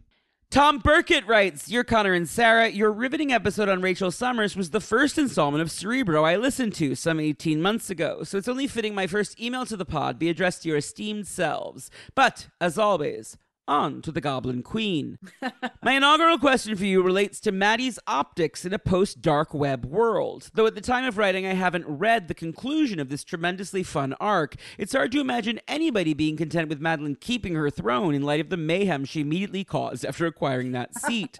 Not only this, I think it's safe to say she wouldn't back down if the Quiet Counselor, the X-Men in particular, came knocking. Therefore, Connor, as her defense attorney, what would your advice be to a woman whose popularity is well and truly in limbo? Keep your head down and surrender to a peaceful life on Krakoa, ruin everybody else's peaceful lives on Krakoa, take a trip to Otherworld and live out a new fantasy, or perhaps pen a tell-all memoir shining a light on the treachery you've experienced at the hands of a mutant royal family for whom you were only ever a spare. The Freudian revelations of a certain prince have nothing on the relationship between Nate Gray and his mother, after all. Thank you both for your ever-insightful and trailblazing contributions to the discourse. Cerebro has been a tonic in a turbulent few years for myself, and it never ceases to make me smile, or think for that matter, neither of which are a bad thing. So again, thank you. All the best. Tom, aka Lydiard Militant on Twitter. Well, thanks, Tom. That's very kind of you. Dark Web has now concluded with Maddie retaining her throne because she was basically like, oops, my bad, but you guys really fucked me over so bad. And Jean, who everyone listens to, being like, that's my sister, let's be nice to her, please. Yes. So that's really the vibe. Like, the big thing that Maddie can do now is exactly what she's doing, which is her limbo embassy. I can't wait to see what happens next. The vibe is that she and Alex are going to start some kind of team of their own, and I think the potential for that to be hysterically funny is so high that I can't wait to see what they're going to do. The whole time you were asking this question, there was flames appearing behind me and me cackling madly, and that is the vibe, right? Like, she's never going to put her head down and quietly do anything. That's not what she does. We can advise her to do that. That's not. But that's like not that would be a foolish thing for us to do, because guess how you get fired as someone's representative? Offer them advice that you know that they will never ever take until they get annoyed with you and drop you. You have to know your client. And in this case, I know Maddie's not going to do that. So what I'm going to say is then go big, baby. Own it. Own it. As Lisa Rinna once said. Yeah. You got to just own it. As Lisa Rinna once said.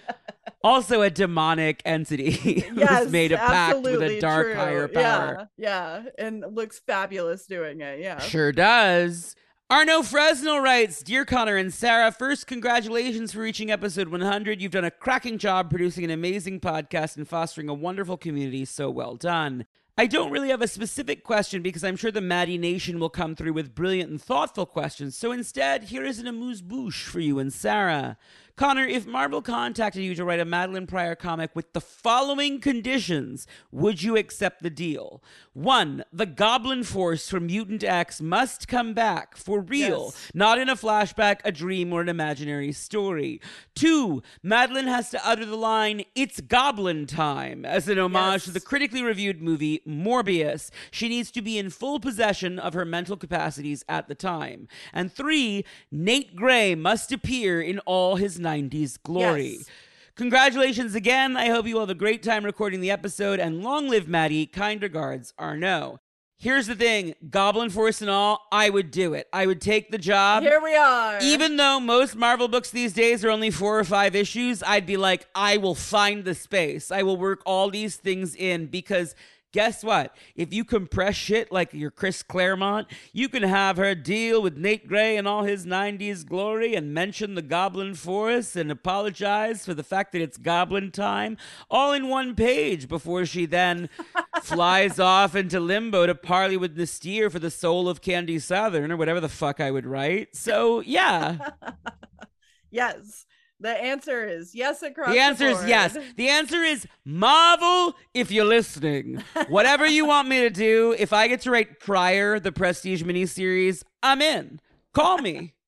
I will sell the fuck out. I will write whatever the fuck you want me to write, as long as I also get to write the hot, sizzling Maddie content that the people crave. Yes. Last question, and then we're done.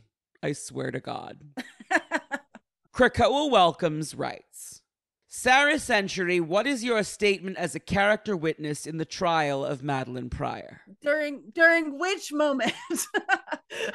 And then writes, Connor Goldsmith, what is your closing argument as Madelyne Pryor's defense attorney? And while I would love to make Krakoa's life easier and just do a paragraph length from each of us right now so that Krakoa could just make that into TikToks really quickly, here's what I'm going to say. And I'm sorry, Krakoa, because I know you're going to do it. You're going to sift through all 20 hours of this fucking podcast and make the best TikToks you can. This episode is both of those things. I think we came with a goal. I said to her, we might record for like 7 hours. This is going to be like the longest episode of this podcast. We've now recorded for like basically an entire day. This is it. This is the great work. This is the thing we have made. Look upon it.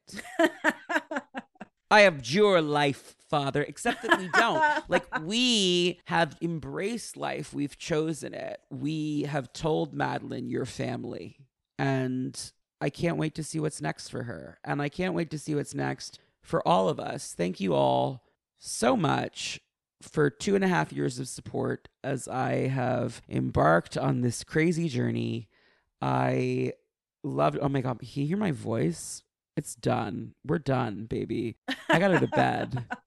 You really have to go to bed. It's like 4:30 in the morning where you are. Oh, listen, we just passed 4:20. So that's why we're gonna sign off and have a little inferno of our own. But before that, Sara Century, thank you so much for being my guest. This has been an absolute pleasure. Why don't you tell the listeners where they can follow you online and plug anything you want to plug? We talked a little bit about your short story collection, but that was literally like 18 hours ago. So maybe remind them. Oh God, yeah. I wrote a list because I'm always doing so many things. You are I a busy bee. Wrote a short story collection called A Small Light and Other Stories. I think that anybody who really likes Madelyne would probably like it. It is a lot of me sympathizing with queer villains, and every story is me sympathizing with myself, a queer villain. And we have a horror podcast now. I've been doing this thing called a Decoded Horror Channel, which is adapting stories, short horror stories, and also doing kind of scripted things. So there's a story going on right now called Tales from the Sapphire Bay, where I play a horror host, like the old Elvira kind of slash stuff. Like Vincent Fun. Price. Yes, very fun. I love it. So check out Decoded Horror Channel, because that's something that I'm coming like right back to. I had to take a break while I was moving. Obviously, we still have Bitches on Comics. I am not always hosting Bitches on Comics these days. We're kind of doing rotating hosts at this point, and every episode is a gem, I'll say that. So check out Bitches on Comics as always. I have been recording for the Patreon of Bitches on Comics. Priya Saxena and I have been doing... Oh, I love Priya. Priya is an incredibly wonderful person. And Priya and I have been going back over actually stuff that would appeal to many people who listen to this podcast on our Patreon, which is we're doing like a Bitches of X kind of jokey kind of thing, where we're going back over a lot of the early issues of the Claremont X-Men. And right now, the way that that's kind of panning out is like me as a 40-year-old and Priya as like a 20, I believe, 3-year-old. She's young. Yeah, right. And so to me, it's just like, I'm like, one millennial who is the geriatric kind and one Gen Z person talking about Chris stuff. Claremont, X-Men. Love it. Yeah, so that's been really fun. So we've been doing that, and then it's basically right now I'm just working on completing a novella that's been in the process for like maybe the last like 3 years or something, and that's about it. Oh, and you can find me, of course, on maybe Twitter, I guess, at Sara Century. I have a website, saracentury.com, bitchesoncomics.com, decodedpride.com. Hit them all up. She's a busy lady, and we need to let her go to sleep. You can follow Cerebro on Twitter and Instagram at CerebroCast. You can follow me on Twitter at Dream of Organon or on Instagram at Connor Goldsmith. You can find all of the episodes plus links to the Discord server, the merch store, and much, much more at CerebroCast.com, the official landing page for the podcast. For $5 a month at the House of Zaladane tier at patreon.com/CerebroCast, you can get an ad-free version of every episode as soon as they go up, plus exclusive access to the secret files, bonus episodes including the Claremont Marathon read-along, the upcoming series Worrying About It, and the Cerebro appendix on more obscure characters. There's a really funny one coming up while I'm on hiatus that you probably won't want to miss, so just FYI. Thank you, as always, for your support. I don't even know what to say that I haven't already said. I mean, yeah, this is like the statement, right?